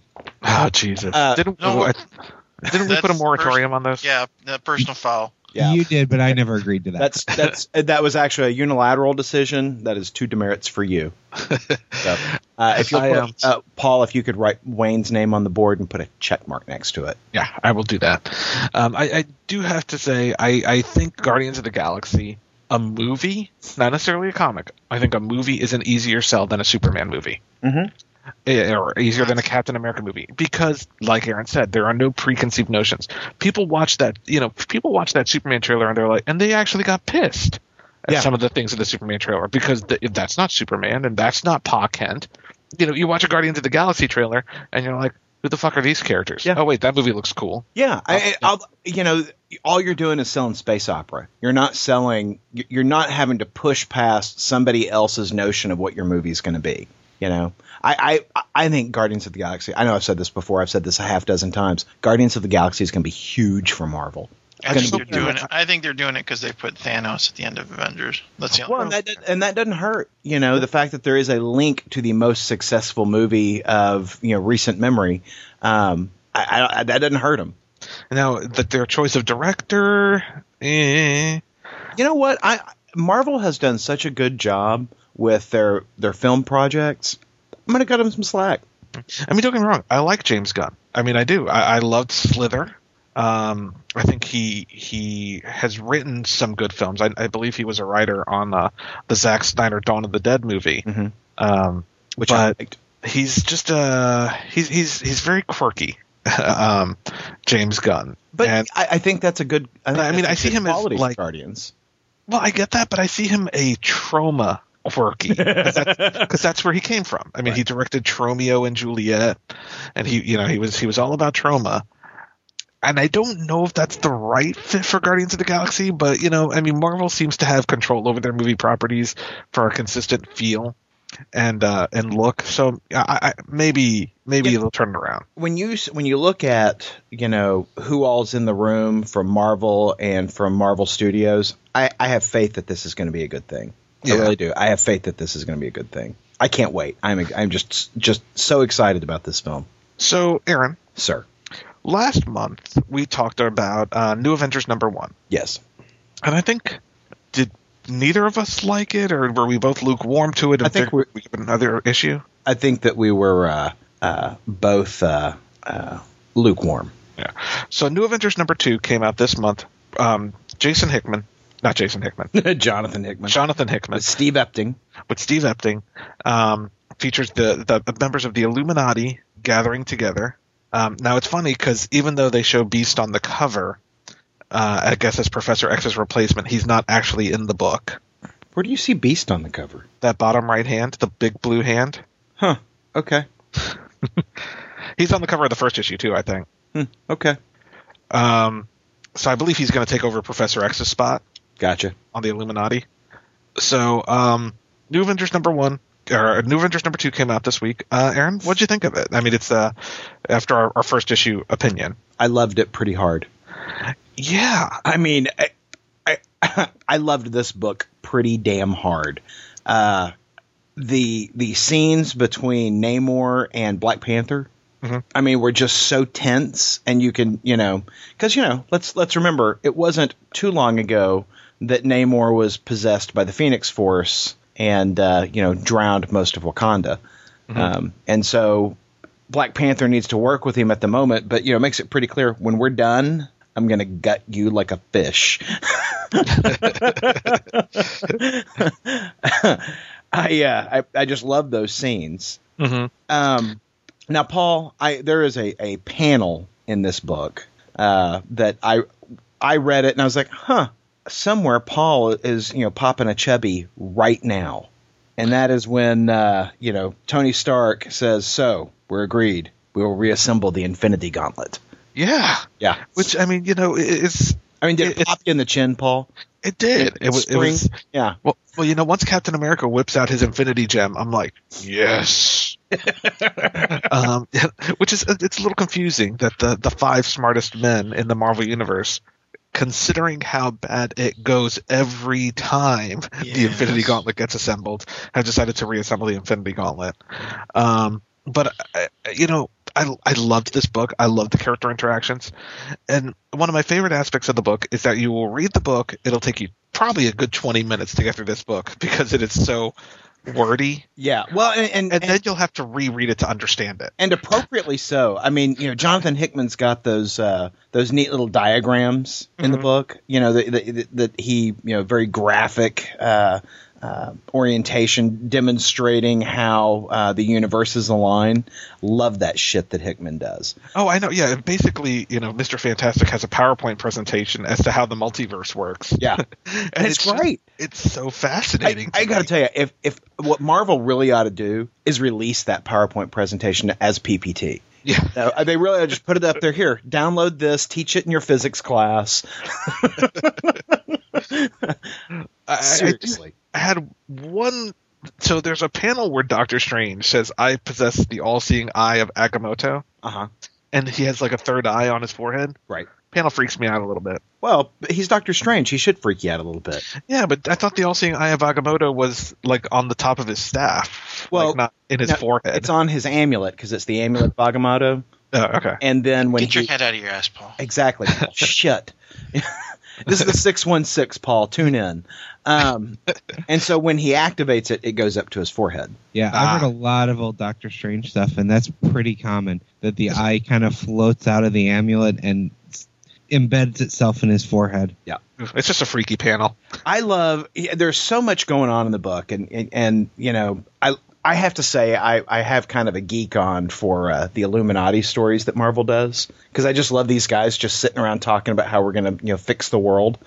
But Black Bolt, he of course has that power where if he speaks, things blow up, and he just barely whispers, just a little nothing, just kind of mumbles, and it just cracks the table. That was awesome. Yeah, it goes, and everyone just kind of stares at the table. Shit. Yeah, no, this book was fantastic. I'm really digging it. Yeah, absolutely, and I love that. The Illuminati. Basically, Captain America found them out and said, "Look, assholes. Yeah, I know what you've been doing. I'm taking over this job." And basically, at the end of the issue, they're like, "We know Captain America thinks he's in charge, so let's let him do what he wants to do, and let's make our actual plans." I think that's great, because these guys, regardless of Captain America's intentions, he's nowhere on the level of intelligence that these guys are. Even Doctor Strange. I mean, the guy was an actual doctor, Well, and I love, Tony Stark says, if this is the end of everything, then perhaps it's best for everything to remain on the table while we search for an answer. And he's really kind of talking about, there may be a necessary evil here. And Captain America stands up and says, Tony, what the fuck's wrong with you? I love it. I mean, he just, we are not doing, I'm not going to hear about any necessary evils. I mean, he's just all, the glass is half full. We're going to fix this. It's not going to be a problem. And that's when, Black Panther and Reed Richards get together and say, yeah, I kind of, it's all nice and well and good what Captain America said, but you and I are going to have to make some hard decisions. Yeah. And I think that's great. Yeah. I love that Jonathan Hickman is still writing Mr. Fantastic. Yeah. Now, here's my only complaint about this book. In what way is this an Avengers book? None. Yeah, and I don't know why they don't just call this the Illuminati. Well, because you put the Avengers symbol on the cover and people will buy it more. For the same reason that Avengers Arena has nothing to do with Avengers. They put the Avengers name, people will buy. Yeah. I think they should have called it Avengers the Illuminati. Yeah, I agree. New Avengers. Yeah, because the fact that they call them New Avengers is totally unnecessary. I mean, they're not new. No. Well, and they're not. I mean, there's only two guys at the table who are Avengers. Yeah, and two of them are founding, or three of them are founding members of the Avengers. So they're not new Avengers at all. Yeah. So it's yeah. I don't know why they chose the name New Avengers. It seems like Bendis, when he created New Avengers, they were the New Avengers, and even the Luke Cage, the second volume, they were kind of like the Urban Avengers, Right. But now it's like. I agree with you. The title of the book doesn't necessarily fit with the book. Yeah, it's the same reason that they called the New Archies, even though it was the same assholes from Riverdale, Paul. But yeah, Avengers big win. Loved it. So this week I picked up Frank Cho's Savage Wolverine #1, written and drawn. And inked, I guess. Writer and artist Frank Cho has put together a Wolverine story set in the Savage Worlds. They're calling it an ongoing series. It doesn't feel like one, but I gave the digital code to Aaron so that I wasn't reading it alone. But I think, Wayne, you said you read it also, didn't you? Yes, I did. So you haven't spoken in a little while. What did you think of Savage Wolverine #1? I was surprised by how much I liked this book. I haven't read a Wolverine book in who knows how long at this point, but this was enjoyable. I mean, I have no idea what the book's going to eventually be about other than Wolverine, but I got a huge kick out of the art in this book. Shanna as a character, I haven't read much with her, but she was fascinating. The fight scenes were all great. That he's underestimating her fighting ability is great. I really had no complaints about it, and the art was spectacular. So I have to disagree with you. What? I did not like this book. Really? What didn't you like about it? The writing. I thought the writing was pretty bad. Really? Yeah, I loved the art, but the writing, I felt like, and maybe it's the dialogue more than the story that I have an issue with, but Wolverine did not sound like Wolverine to me. You know, when he he says cripes twice in this book, and I just that just doesn't sound like Wolverine to me. And I'm not focusing just on that one word. It doesn't feel like Wolverine to me. The only dialogue issue I had in here, it wasn't even something said out loud, but he's, it's in the little square comment box. It's what he's thinking. He says, Mama Logan didn't raise no fool. Yeah, exactly. Mama Logan didn't raise you at all, asshole. Yeah, there was. Yeah, you're not Logan. I mean, you are. He did take the name Logan, but that wasn't his name. He wasn't raised by no Mama Logan. That was I did have that issue when I was reading through it. It's like, that doesn't make any sense. Yeah, but other than that, I enjoyed the dialogue. I really enjoyed the interplay between Wolverine and Shanna. I question the wisdom of anybody who decides to go explore an island with a mountain shaped like Cthulhu. I mean, I think you roll up on that and you go, you know what? I don't need to know about this island. My travel agent sucks. If I've got a knockout blonde dressed like she is sitting next to me as the guide, I might be willing to go explore Cthulhu Island. So I have a question about Shanna, actually, since we're talking about Shanna. Yeah, she's yummy, by the way. Well, yeah, agreed. That being said, what is her origin? Is she from the mainland and she came to the Savage Land? Yeah, she is, God, it's been a while since Khazar. But it's been a while since I read those stories because it used to have, Khazar and Shanna the She-Wolf. Mm-hmm. She, as I recall, she was a civilized, from modern civilization, yada yada, came to the Savage Land and became who she is. But it's been a long time since I've read one of those stories. Well, that makes sense because when I got to her dialogue, because I expected her to talk more like Khazar. I mean, I'm not familiar with the character, so when she's just talking casually, something about black magic or something, she says on the very first page. Yeah, I'm like, huh, okay. I'm guessing that her origin is different than the one I understood. Yeah. Looking through, just kind of glancing through her Wikipedia article, she went to college. She's a veterinarian. She's an Olympic athlete. All of that before she ended up going to the Savage Land. Okay, so Frank Cho got Shanna right, but in my mind, he got Wolverine wrong. It's funny. I enjoyed the book. I really enjoyed the scenes where Wolverine's fighting the raptor. Oh, yes. And it's just a beautiful page. But I always have a hard time with feeling like Wolverine is threatened, because he's got the healing factor and, we've seen that he can heal any wound. And so it seems a little strange to me that he's, killing all these guys when he's not really threatened. Especially since they go out of their way. I mean, I know in Uncanny X-Force he kills people. Yeah. But in other books, he doesn't really kill people. Yeah. And here he is. He's essentially an unwelcome visitor to somebody else's territory, and these guys are responding, because they're warriors. This is their territory. It would have been just as easy for him to leave, to have fled these guys. He didn't have to kill these guys, but yet, he showed no compunction to cutting off people's arms, cutting off their heads. And let me tell you, I love the dialogue. As he is, slicing off the guy's arm, he says, "First I disarm him, and then the next scene he decapitates him. Then I take a little off the top." I was very amused by all of that, but it does get you back. It regresses the Wolverine character as to someone who kills cavalierly. And it's hard for me to say what the Wolverine character is supposed to be because he's so different in so many different books. Yeah. I mean, the Wolverine Max book, I expect this kind of thing's happening all the time. Well, but with what we've seen in like Wolverine and the X-Men and the latest versions, and certainly there's still that berserker still within him. I mean, we see that he's willing to kill Cyclops. Given the opportunity, he will kill Cyclops.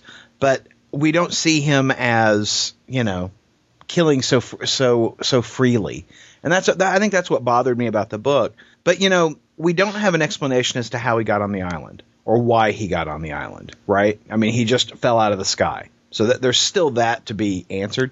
Perhaps this is a Wolverine from another time.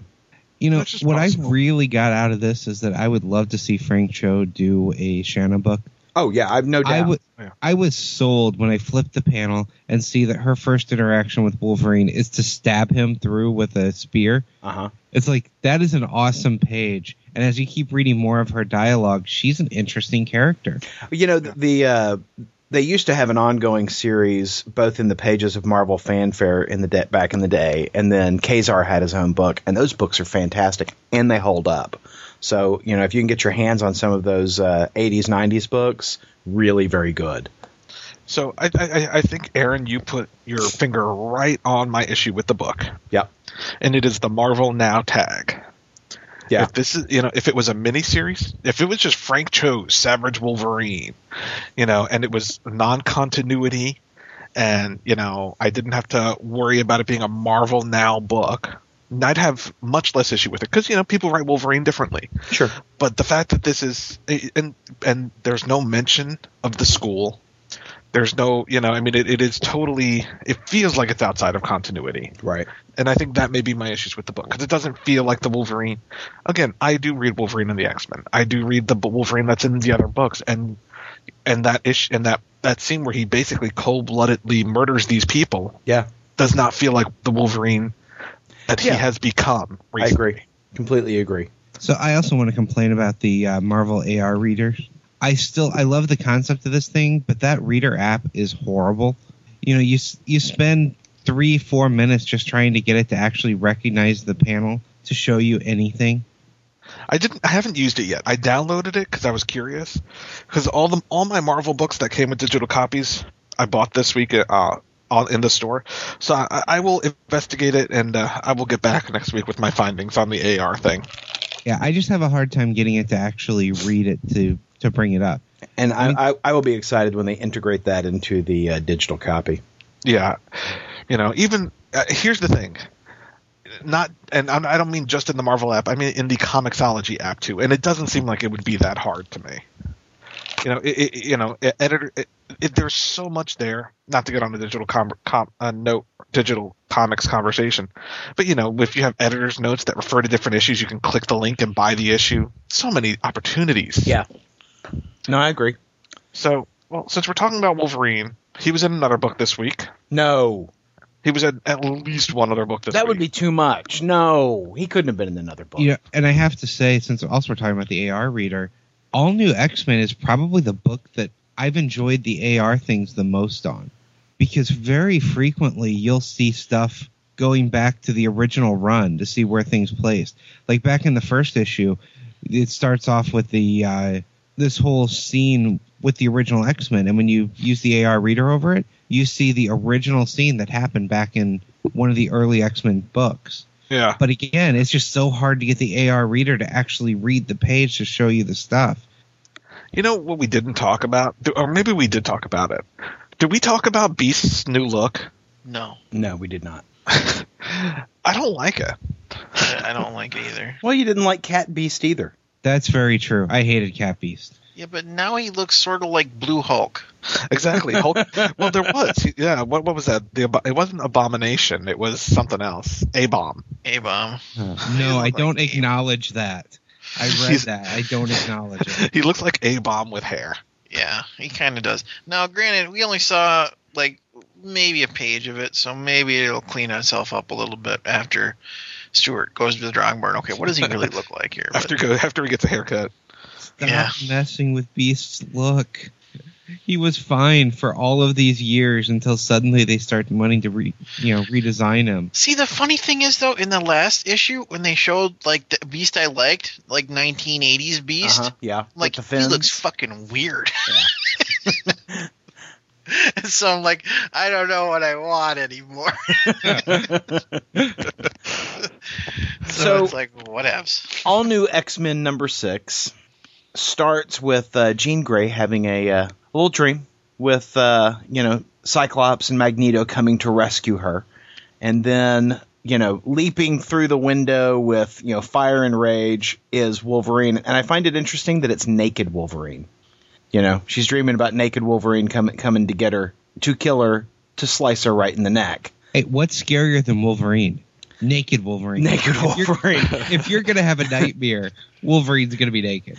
So It features my favorite panel in this book, the page where naked Wolverine comes leaping through the window. The Phoenix Force erupting from her eye. I think that is a badass panel. I love how they drew it and how they colored it. There's so much light in that image. It was awfully damn cool. And then of course she wakes up. Yeah, No, I just and hope they're not setting up for another Phoenix story. I don't think they are. No. I don't Give me 5 years before you do Phoenix again, please. 10. But no, I think I think that brings up the David Marquez is a really good 1-2 punch with Stuart Immonen. Holy crap. Yeah.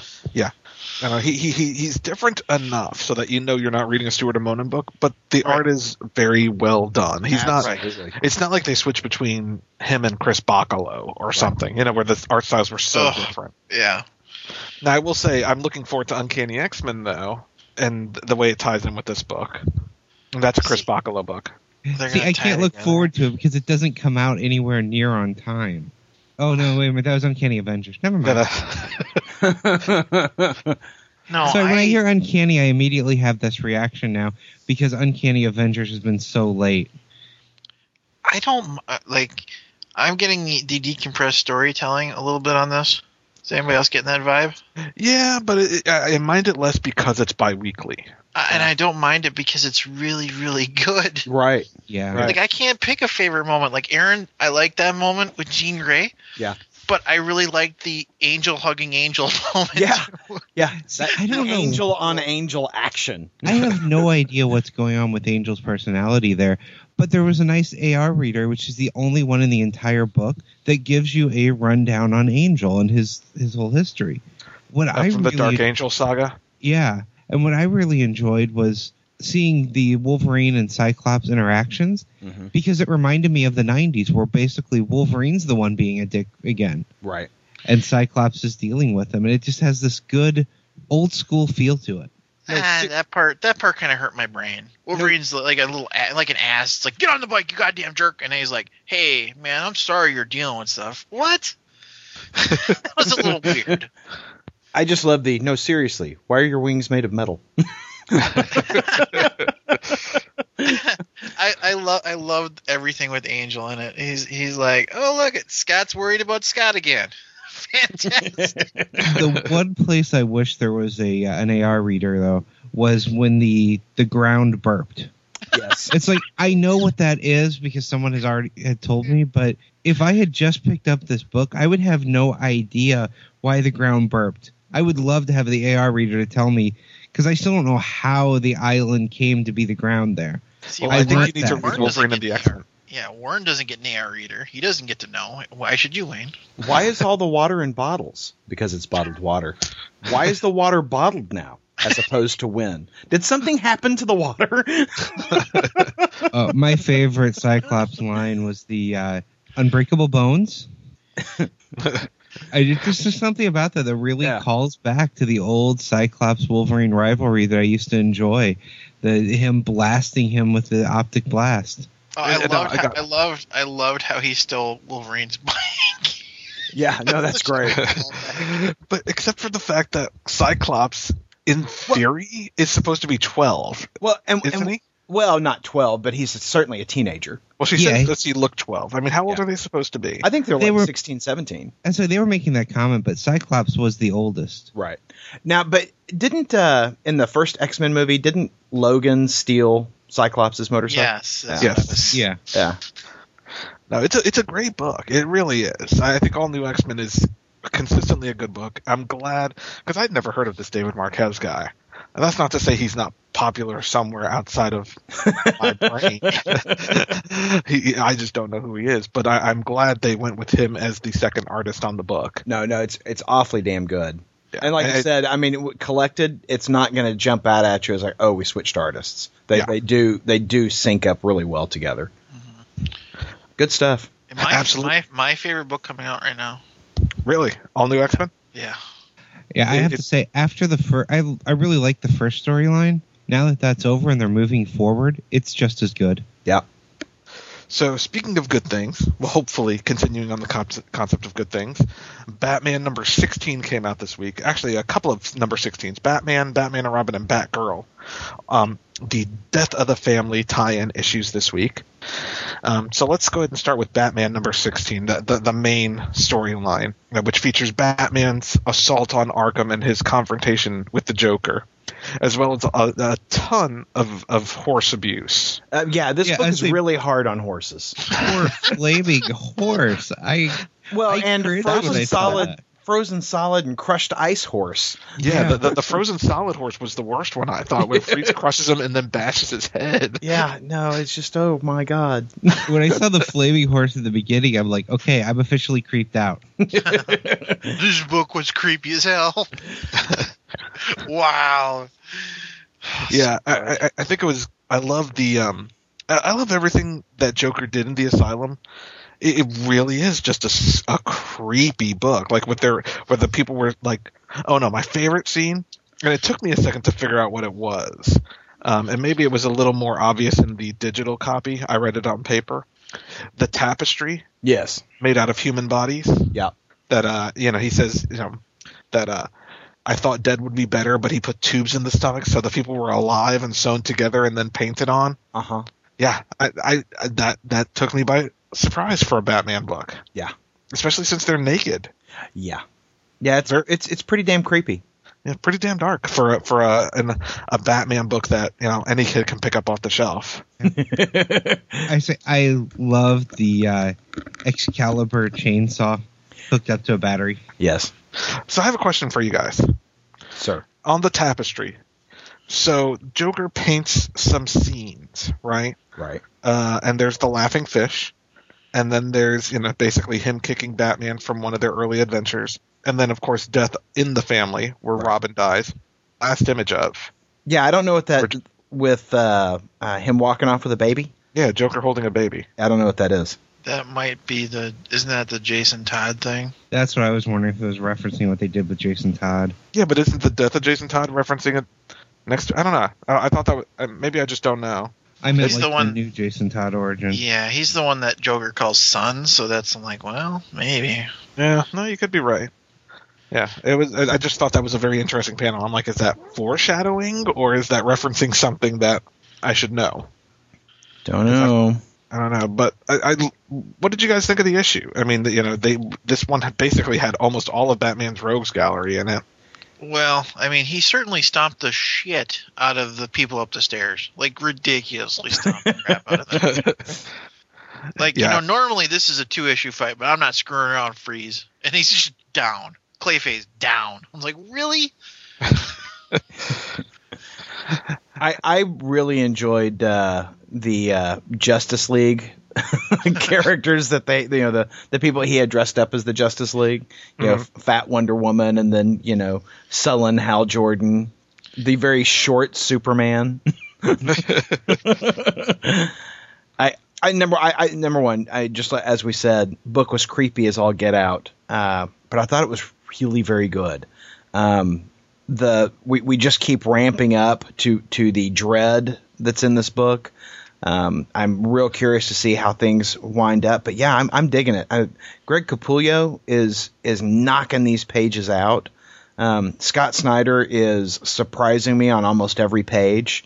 I think it's fantastic. I think we can say we are not going to get our definitive Nightwing Joker storyline. Well, I don't know. So that's one thing I was going to say about the Batman book. I love Death of the Family, and I think is this the 4th issue or the 5th issue? Got me. Who's counting? I think it started with Let's go number 4. 13. Yeah, I think this is issue 4 of the story, and it's been. I think issue 17 is the finale, right? Or is it issue 18? Got me. You guys are useless. It should be 17 because all of the other books said to be concluded in Batman 17. Yeah, it looks like it's 17. It's been just nothing but build up. Yeah. I feel it's been a ton of build up. So I'm really curious to see how they're going to wrap it all up in issue 17. Well, and it all builds up to what's on the platter. Oh. Yeah. Well, you've got that little silver domed platter. What's in there, Paul? And there's only one person, because if you look at Batman 16, you see everyone in the Batman family. You see Nightwing, you see Batgirl, you see Jason Todd and Dick Grayson, Jason Todd and Tim Drake and Damian Wayne. You see them, and I don't think that could be from a previous time. But the only person you don't see is Alfred. Yeah. I have bad feelings about that. I have a bad feeling Alfred's head is on that platter. Or eyes, or, I'm thinking his face. Could be. Nice, Paul. Yeah, because it's something that the other villains reacted to as well. Yeah. Well, and we knew that Alfred was alive at one point because we've heard the recording, of him getting his eyes messed with, but it's not going to be good. It's going to be a total 7 moment. What's in the box? It's going to be really good. Because every Bat book this week ended with that platter. Yeah, because that was one thing that I was reading in an interview. Mm-hmm. So Dan Slott, after Amazing Spider-Man 700, disappeared from the internet. Right. Until after Superior Spider-Man #1 came out, and people realized, oh wait, it's okay. I don't need to threaten Dan Slott's I don't life. need to threaten to kill him anymore. So Dan Slott gave Scott Snyder the advice after reading an early copy of Batman 17, or an early script, or whatever, the script for Batman 17. Basically gave the same advice to Scott Snyder. Get the fuck out of town. Yeah. You may want to go dark after issue 17. So I'm very curious to see how this is going to wrap up. Wow. So, but you're right. So all three, there were other tie-in books this week: Batman and Robin #16 and Batgirl #16. So Batgirl #16. Aaron, Wayne, you guys read this one. Yep. What did you think of it? I love it. Same here. I love it, but you just can't trust James Jr. He will fuck you at every turn. Yeah. Did you read the Black Mirror yet? Yes. All of it? I think so. So. Yeah. I think I finished it. What'd you think? I liked it. You just can't trust Jimmy. Yeah, I loved him in this book. I know next to nothing about the character other than I know he's an evil son of James Gordon. But him showing up with grenades in his hand, it's just, the character is very fascinating. Selling his sister up the river, threatening to kill her just to save his own mother. I want to know more about the character. Yep. Well, I recommend reading the Black Mirror. There's tons in that. Tons of great scenes with James Jr. in that. But so Batgirl #16, I guess it wraps up in that it leaves it open. That one said ends in Batman #17 also, doesn't it? Yep. And it ends with the silver platter to be scene. Concluded in Batman #17.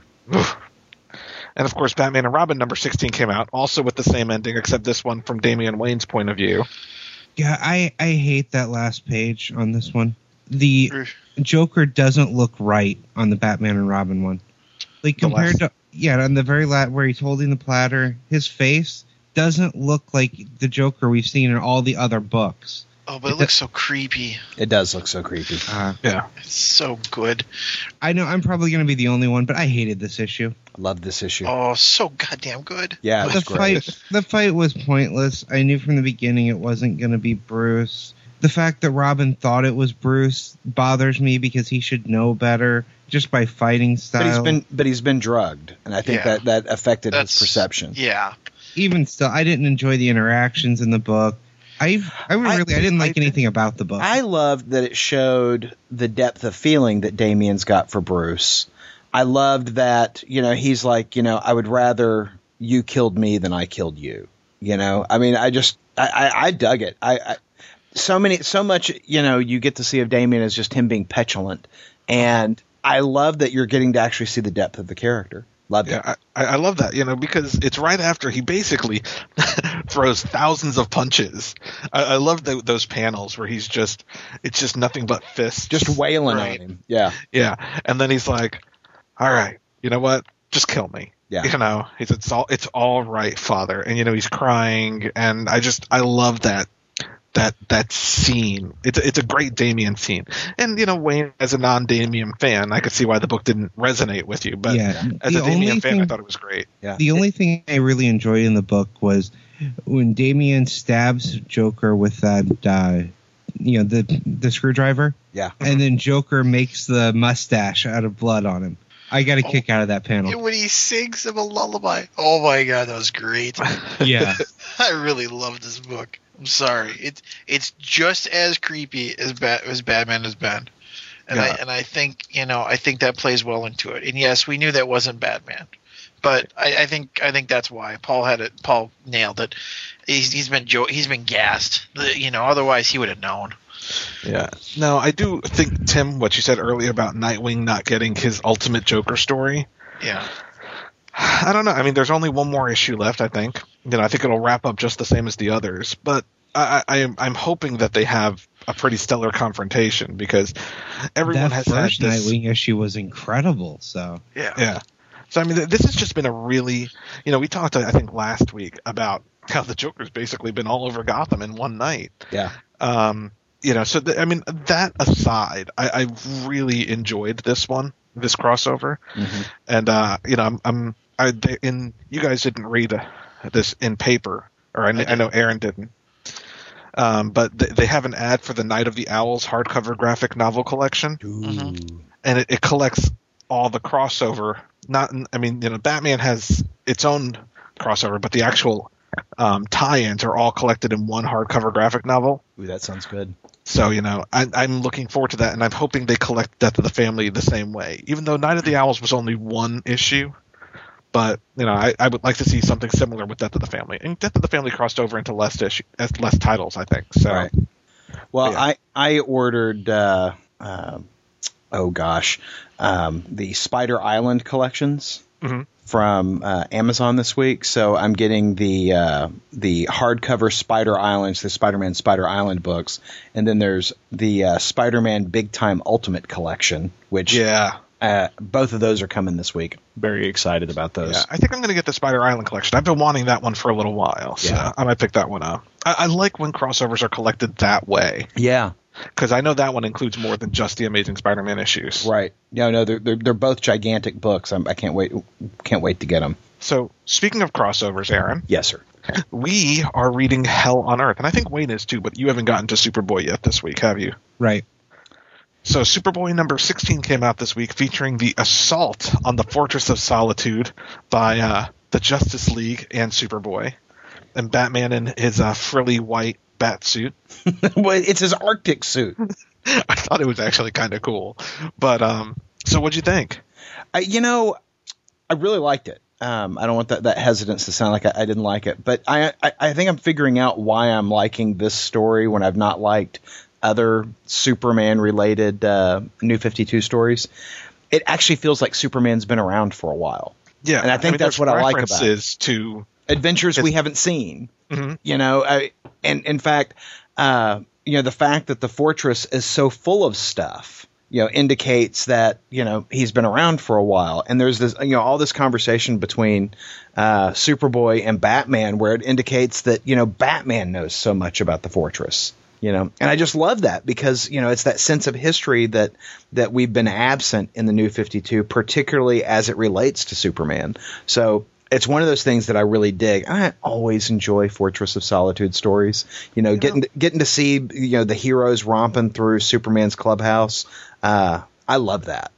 And I don't know if I've never seen it before, but this is the first time I've read an actual someone has taken over the Fortress of Solitude and they need to take it back. I don't know if I've ever seen. I mean, I know Mongol was in the Fortress of Solitude at one point, and I know characters have been in it, but this is the first time I've ever seen Superman locked out, and he needs to break in, and I just love it. Yeah, the closest I can come to are some of the early Eradicator stories, in the era after Crisis when it was first created, but even that doesn't compare to this, where he already had it and built it up, and now it's been taken from him. I can't think of a single instance that's ever happened before either, Paul. Yeah. And it's a fun story. Yeah, it is. Superboy, and because Superboy is wearing Superman's armor, and Batman teamed up. I mean, I love the interaction they have.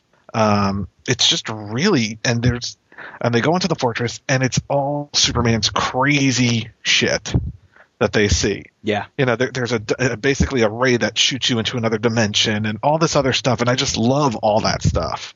I love the way they're taking this story, and I've really enjoyed it more than I thought I would.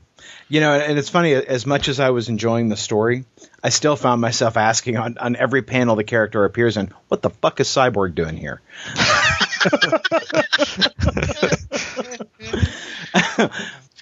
They continue to try and force him down our throats, and I'm just like, really? You brought Cyborg?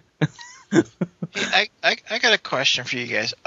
Did you take a look at the ad for the Superboy annual? Yeah, in fact, there's an ad for a Superboy annual and a Batman and Robin annual, and they both look interesting. Is that Ravager? Yeah, I think so. Has she been in the Superboy books? At the beginning, I know she was, but I dropped out for a while. Yeah, at the beginning they had a couple of characters that I have enjoyed outside of Superboy, like Fairchild from Gen 13. Yeah, was one of the scientists on his project. Ravager was one of the people that was really involved in this project as well. Damn it. Yeah, you have to go back and read some books, Tim. No, I'm at least getting annual. Yeah. Well, and they programmed him to have a history with her when he's being first created. They put her into his mind, so he believed that was a childhood friend. Yeah, I read the first, I think, 2 or 3 issues. I actually have the trade, but I haven't finished reading it. But yeah, I think that is Ravager in the picture. These annuals seem, the Batman and Robin one actually, with Damian wearing Batman's suit, written by Pete Tomasi. I'm probably going to pick up at least those 2. Yeah, a couple of the annuals looked really good. Unfortunately, the Green Lantern New Guardian one wasn't any good, but hopefully some of the others are. Yeah. So, but Batman: Death of the Family and Hell on Earth. Both really well done crossovers, I think. So yeah, I would. They're both really good events. So, Aaron, sir, Wayne, did you get a chance to read this yet? Nope, I haven't bought it. Okay, so I talked Aaron into buying Injustice: Gods Among Us #1. It is the prequel story to the upcoming Injustice video game, fighting game by the creators of Mortal Kombat. Can I rant for a second? Sure, I want to rant for a second. I want to rant about video games. Why can't we get a DC game that actually has a DC storyline and a full DC world and pick characters and actually play through, say, a story? No. Every time they release a full DC world game, every time they release a DC game for that matter, except for the Batman games, it's a fighting game. I don't want DC to play Universe a fighting Online. game. Yeah, but that was an MMO, and that really wasn't very good. But here's the thing. If you read Injustice: Gods Among Us, it seems like there is a good reason for the heroes to be fighting. Even if there's a good reason, fighting games I get bored with quickly because you fight, you're done. I want a story. I want to play through a story, and we can't get that with a DC universe because they keep doing fighting games. Well, I've never seen one from Marvel either. You haven't? Marvel Ultimate Alliance, X-Men, X-Men Legacies, all the Spider-Man games. I forgot about Marvel Ultimate Alliance. So essentially, Wayne's calling you stupid. Yeah. Yeah. All of the entire series of Spider-Man games, like Edge of Time, Shattered Dimensions, all of those. Yeah, but those are Spider-Man specific games. We did say that the Batman games were good, and that team is working on a Justice League game, so I think we'll finally get what you're looking for. But we've got Ultimate Alliance. I will give you that they don't do really many X-Men games. All the X-Men games are fighting games too, and that frustrates me. Except for X-Men Legacy, and it was really bad. Or it was whatever the newest X-Men game was that wasn't very good. Yes, sir. So can we talk about Injustice now? I'm done ranting. Thank you. Thank you.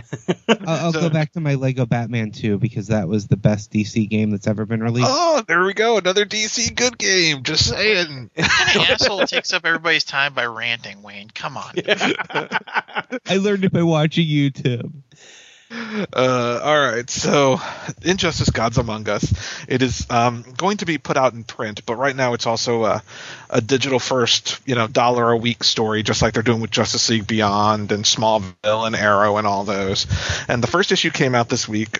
Starts off with Batman 5 years from now in a society ruled by should I even ruin it? I guess I have to ruin it because you have to ruin it, Paul. Yeah, the society is ruled by Superman. Superman has become a dictator and taken over things. And then we flash back 5 years in time to see how that happened. And it starts off with Superman finding out that Lois Lane is pregnant. And a very nice page on how he finds out that she's pregnant. Oh yeah, he's just sleeping and he hears the second heartbeat, and I thought that was awesome. Yeah, no, it was a great moment. I really enjoyed this book. I find it interesting that it is pre-New 52 in terms of Lois and Clark are married. She's pregnant. So I find that part of it interesting. But it's nice to see that type of an Elseworlds type of story, because that's certainly what this is. Really dug it though, despite the artwork, because I don't think the artwork is very good on this. Yeah, I think the artwork is serviceable. I mean, you can definitely tell it's a tie-in book, but the writing is where it's really at. Yeah, it's the writing sings on this book, and again, I think it's pretty predictable. I mean, you can tell when the moment that they reveal that Lois Lane is pregnant, and that 5 years later Superman's a dictator, you can pretty much assume that things don't end well for the expectant mother. But that said, it's a journey, and there's this great moment where Superman tells Batman that Lois is pregnant, and tells Batman, "We want you to be the Godfather." And there's this moment where Batman smiles. It's a great scene. It is a great scene. I agree with you 100%. But I have to. I think. Oh, Paul. Yes. Oh dear. You seem to have some Jimmy on your shoe. Spoilers on. Things don't end so well in this issue for Jimmy Olsen. Yeah, despite the, you said it's predictable, and I agree. Yeah. The overall arc is predictable. That being said, when Jimmy Olsen gets shot in the face, I was not expecting that. I think that Jimmy should be shot in the face every issue. We should find new ways to shoot Jimmy in the face, and this was great because it went right through the lens of the camera and through his head. And who pulled that trigger, Paul? Who pulled that trigger? Who put Jimmy down? The Joker. Yeah. Oh The my Joker God! He killed Jimmy, you bastard! Yeah, I was like, whoa, okay, yeah, we are definitely dealing with an Elseworlds tale here. Yeah. Jimmy's down. And I asked Wayne this week about DC Universe Online, the comic book. Because I also know that's outside of continuity, so they can do some And that's stretches. written by Marv Wolfman, isn't it? Yeah. Yeah.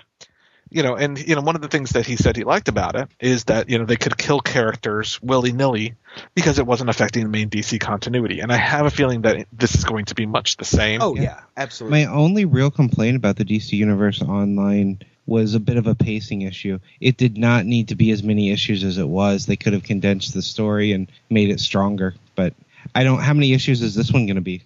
I don't know, because it's a weekly dollar thing, so I don't know. But I know I enjoyed the start. I thought it was a great start. And, I mean, every scene in the book had something memorable about it. Yeah. The Clark finding out she's pregnant, Clark and Bruce talking, and then the finale. And we're talking about a 99-cent book, so it's not a full-size comic book, yet I found it very memorable. Yeah, Tom Taylor, who is the writer of this comic, just did a really strong job of capturing those things that I love about the Batman and Superman relationship prior to the New 52, as well as the Superman and Lois relationship. I think the artwork is less successful. This Jeremy Rapak, whom I've never heard of before, certainly adequate to the story, but what was not the level of art that I would hope to have in such a story. Agreed. And I think if it wasn't to tie into a video game, I think it could have been. It could have had better art. Yeah, but it was good. It was. I mean, the whole story really works, and I think that we can expect that within the next couple of issues, Joker will have made himself a Lois suit. So we can only hope. And, Yeah. It does seem like they're going to go dark with it. I mean, it is tied into an M-rated video game. It is going to be a violent video game. It's just, and it surprised me in that it seems like Superman is the villain of the video game. Yeah. Which is, an interesting take. It's not something I've seen in a video game before. And I was reading, if you pre-order the game at GameStop, it comes with a special Superman Red Sun add-on pack that includes missions that specifically tell the story of Superman Red Sun. Ooh, that might be worth pre-ordering. Yeah. So I mean, it's a fighting game with a story, and right now I'm interested in the story. So have you pre-ordered it? I just found that out this week. It was the same day that they put out the comic is when they made the announcement. I'm gonna have to take a look at that because I kind of like me some Red Sun. Yeah, I mean, and I know it's not easy to tell a story with a fighting game, but that being said, it does look like a pretty awesome game. You know what would be awesome though? You know, Red Dead Redemption, if you could have a Kent's add-on pack to that. Ooh, remember the Kents? Yes. The Wild West story of the Kent family? Yeah, I think that would be awesome. I'd play that game. I want a Jonah Hex add-on to it. That would be there good you go. too. I'd play that. So 99 cents. I mean, we've only read the first issue, but I enjoyed it quite a bit. I do recommend picking up Injustice: Gods Among Us. Yeah, no, I do recommend it. It was a lot of fun to read. And again, you know, I think that we can see a lot of mucking around in Jimmy's guts next issue. Yeah, I mean, I read an interview with the writer, and he said this is just the beginning. So, looking forward to it. So, Paul? Yes, sir. Tell me what's coming out next week. All right. Well, we talked about the Superboy annual coming out next week. So that comes out next week. Also, Nightwing and Red Hood and the Outlaws tie-ins to Death of the Family. We're also going to get Hell on Earth continued with Supergirl number 16. Before Watchmen, Minutemen number 6 comes out. Justice League number 16, continuing Throne of Atlantis, and Green Lantern 16, continuing the Rise of the Third Army. From IDW, we have Star Trek Countdown to Darkness.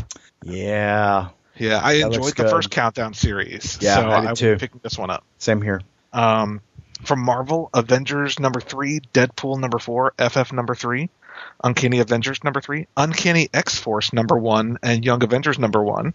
This is going to be an expensive week. And from Dynamite, we're going to get Masks number 3 and Prophecy number 6. I'm going to have to steal like half of my comics next week. So big week next week. Lots of stuff going on. But I'm looking forward to. I'm actually going to pick up Uncanny X-Force number 1. Give that one a shot. Young Avengers number 1. Tim, you on that one with me? No, I can't do it. I am. What? I can't do it. Because of Young Loki? Because of Young Loki. Oh, but it's still Kieran Gillen. Yeah, but it's crap Loki and crap Wiccan. True, Wiccan is in it. Now I'm looking forward to it. Hey, you know, along the lines of Wiccan, you guys harshed on Avengers: The Children's Crusade pretty hard. Yeah, I finished that this week. I liked that a lot. that story sucked, Aaron. I liked it a lot. The first issue was, okay, we're going to get caught by the Avengers. Now we're going to escape. Now we're going to get caught by the Avengers. Now we're going to escape. Now we're going to escape again. I mean, it was just like, I don't know. I didn't care for it. The art, stupendous. But I did not care for the story. I liked it a lot. Dr. Doom banging Scarlet Witch. Well, yeah, why wouldn't you?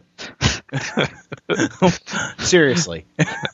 I mean, she's crazy, and crazy sex is always the best sex. Apparently. So, I mean, you know, just saying. I mean, sure, you got to where you're going to get, you know, killed in your sleep, but, you know, the sex itself is just, you know, off the charts. Well, and especially since she can alter reality. Sigh. All right. All right, guys. You guys have a good week. I plan on it. Do it. Bye, everybody. Podcast theme music graciously provided by Mark Andrew Pope. For more information, visit markandrewpope.com. Funny Books with Aaron and Polly is a production of ideologyofmadness.com. No Spider-Man clones were harmed in the production of this podcast.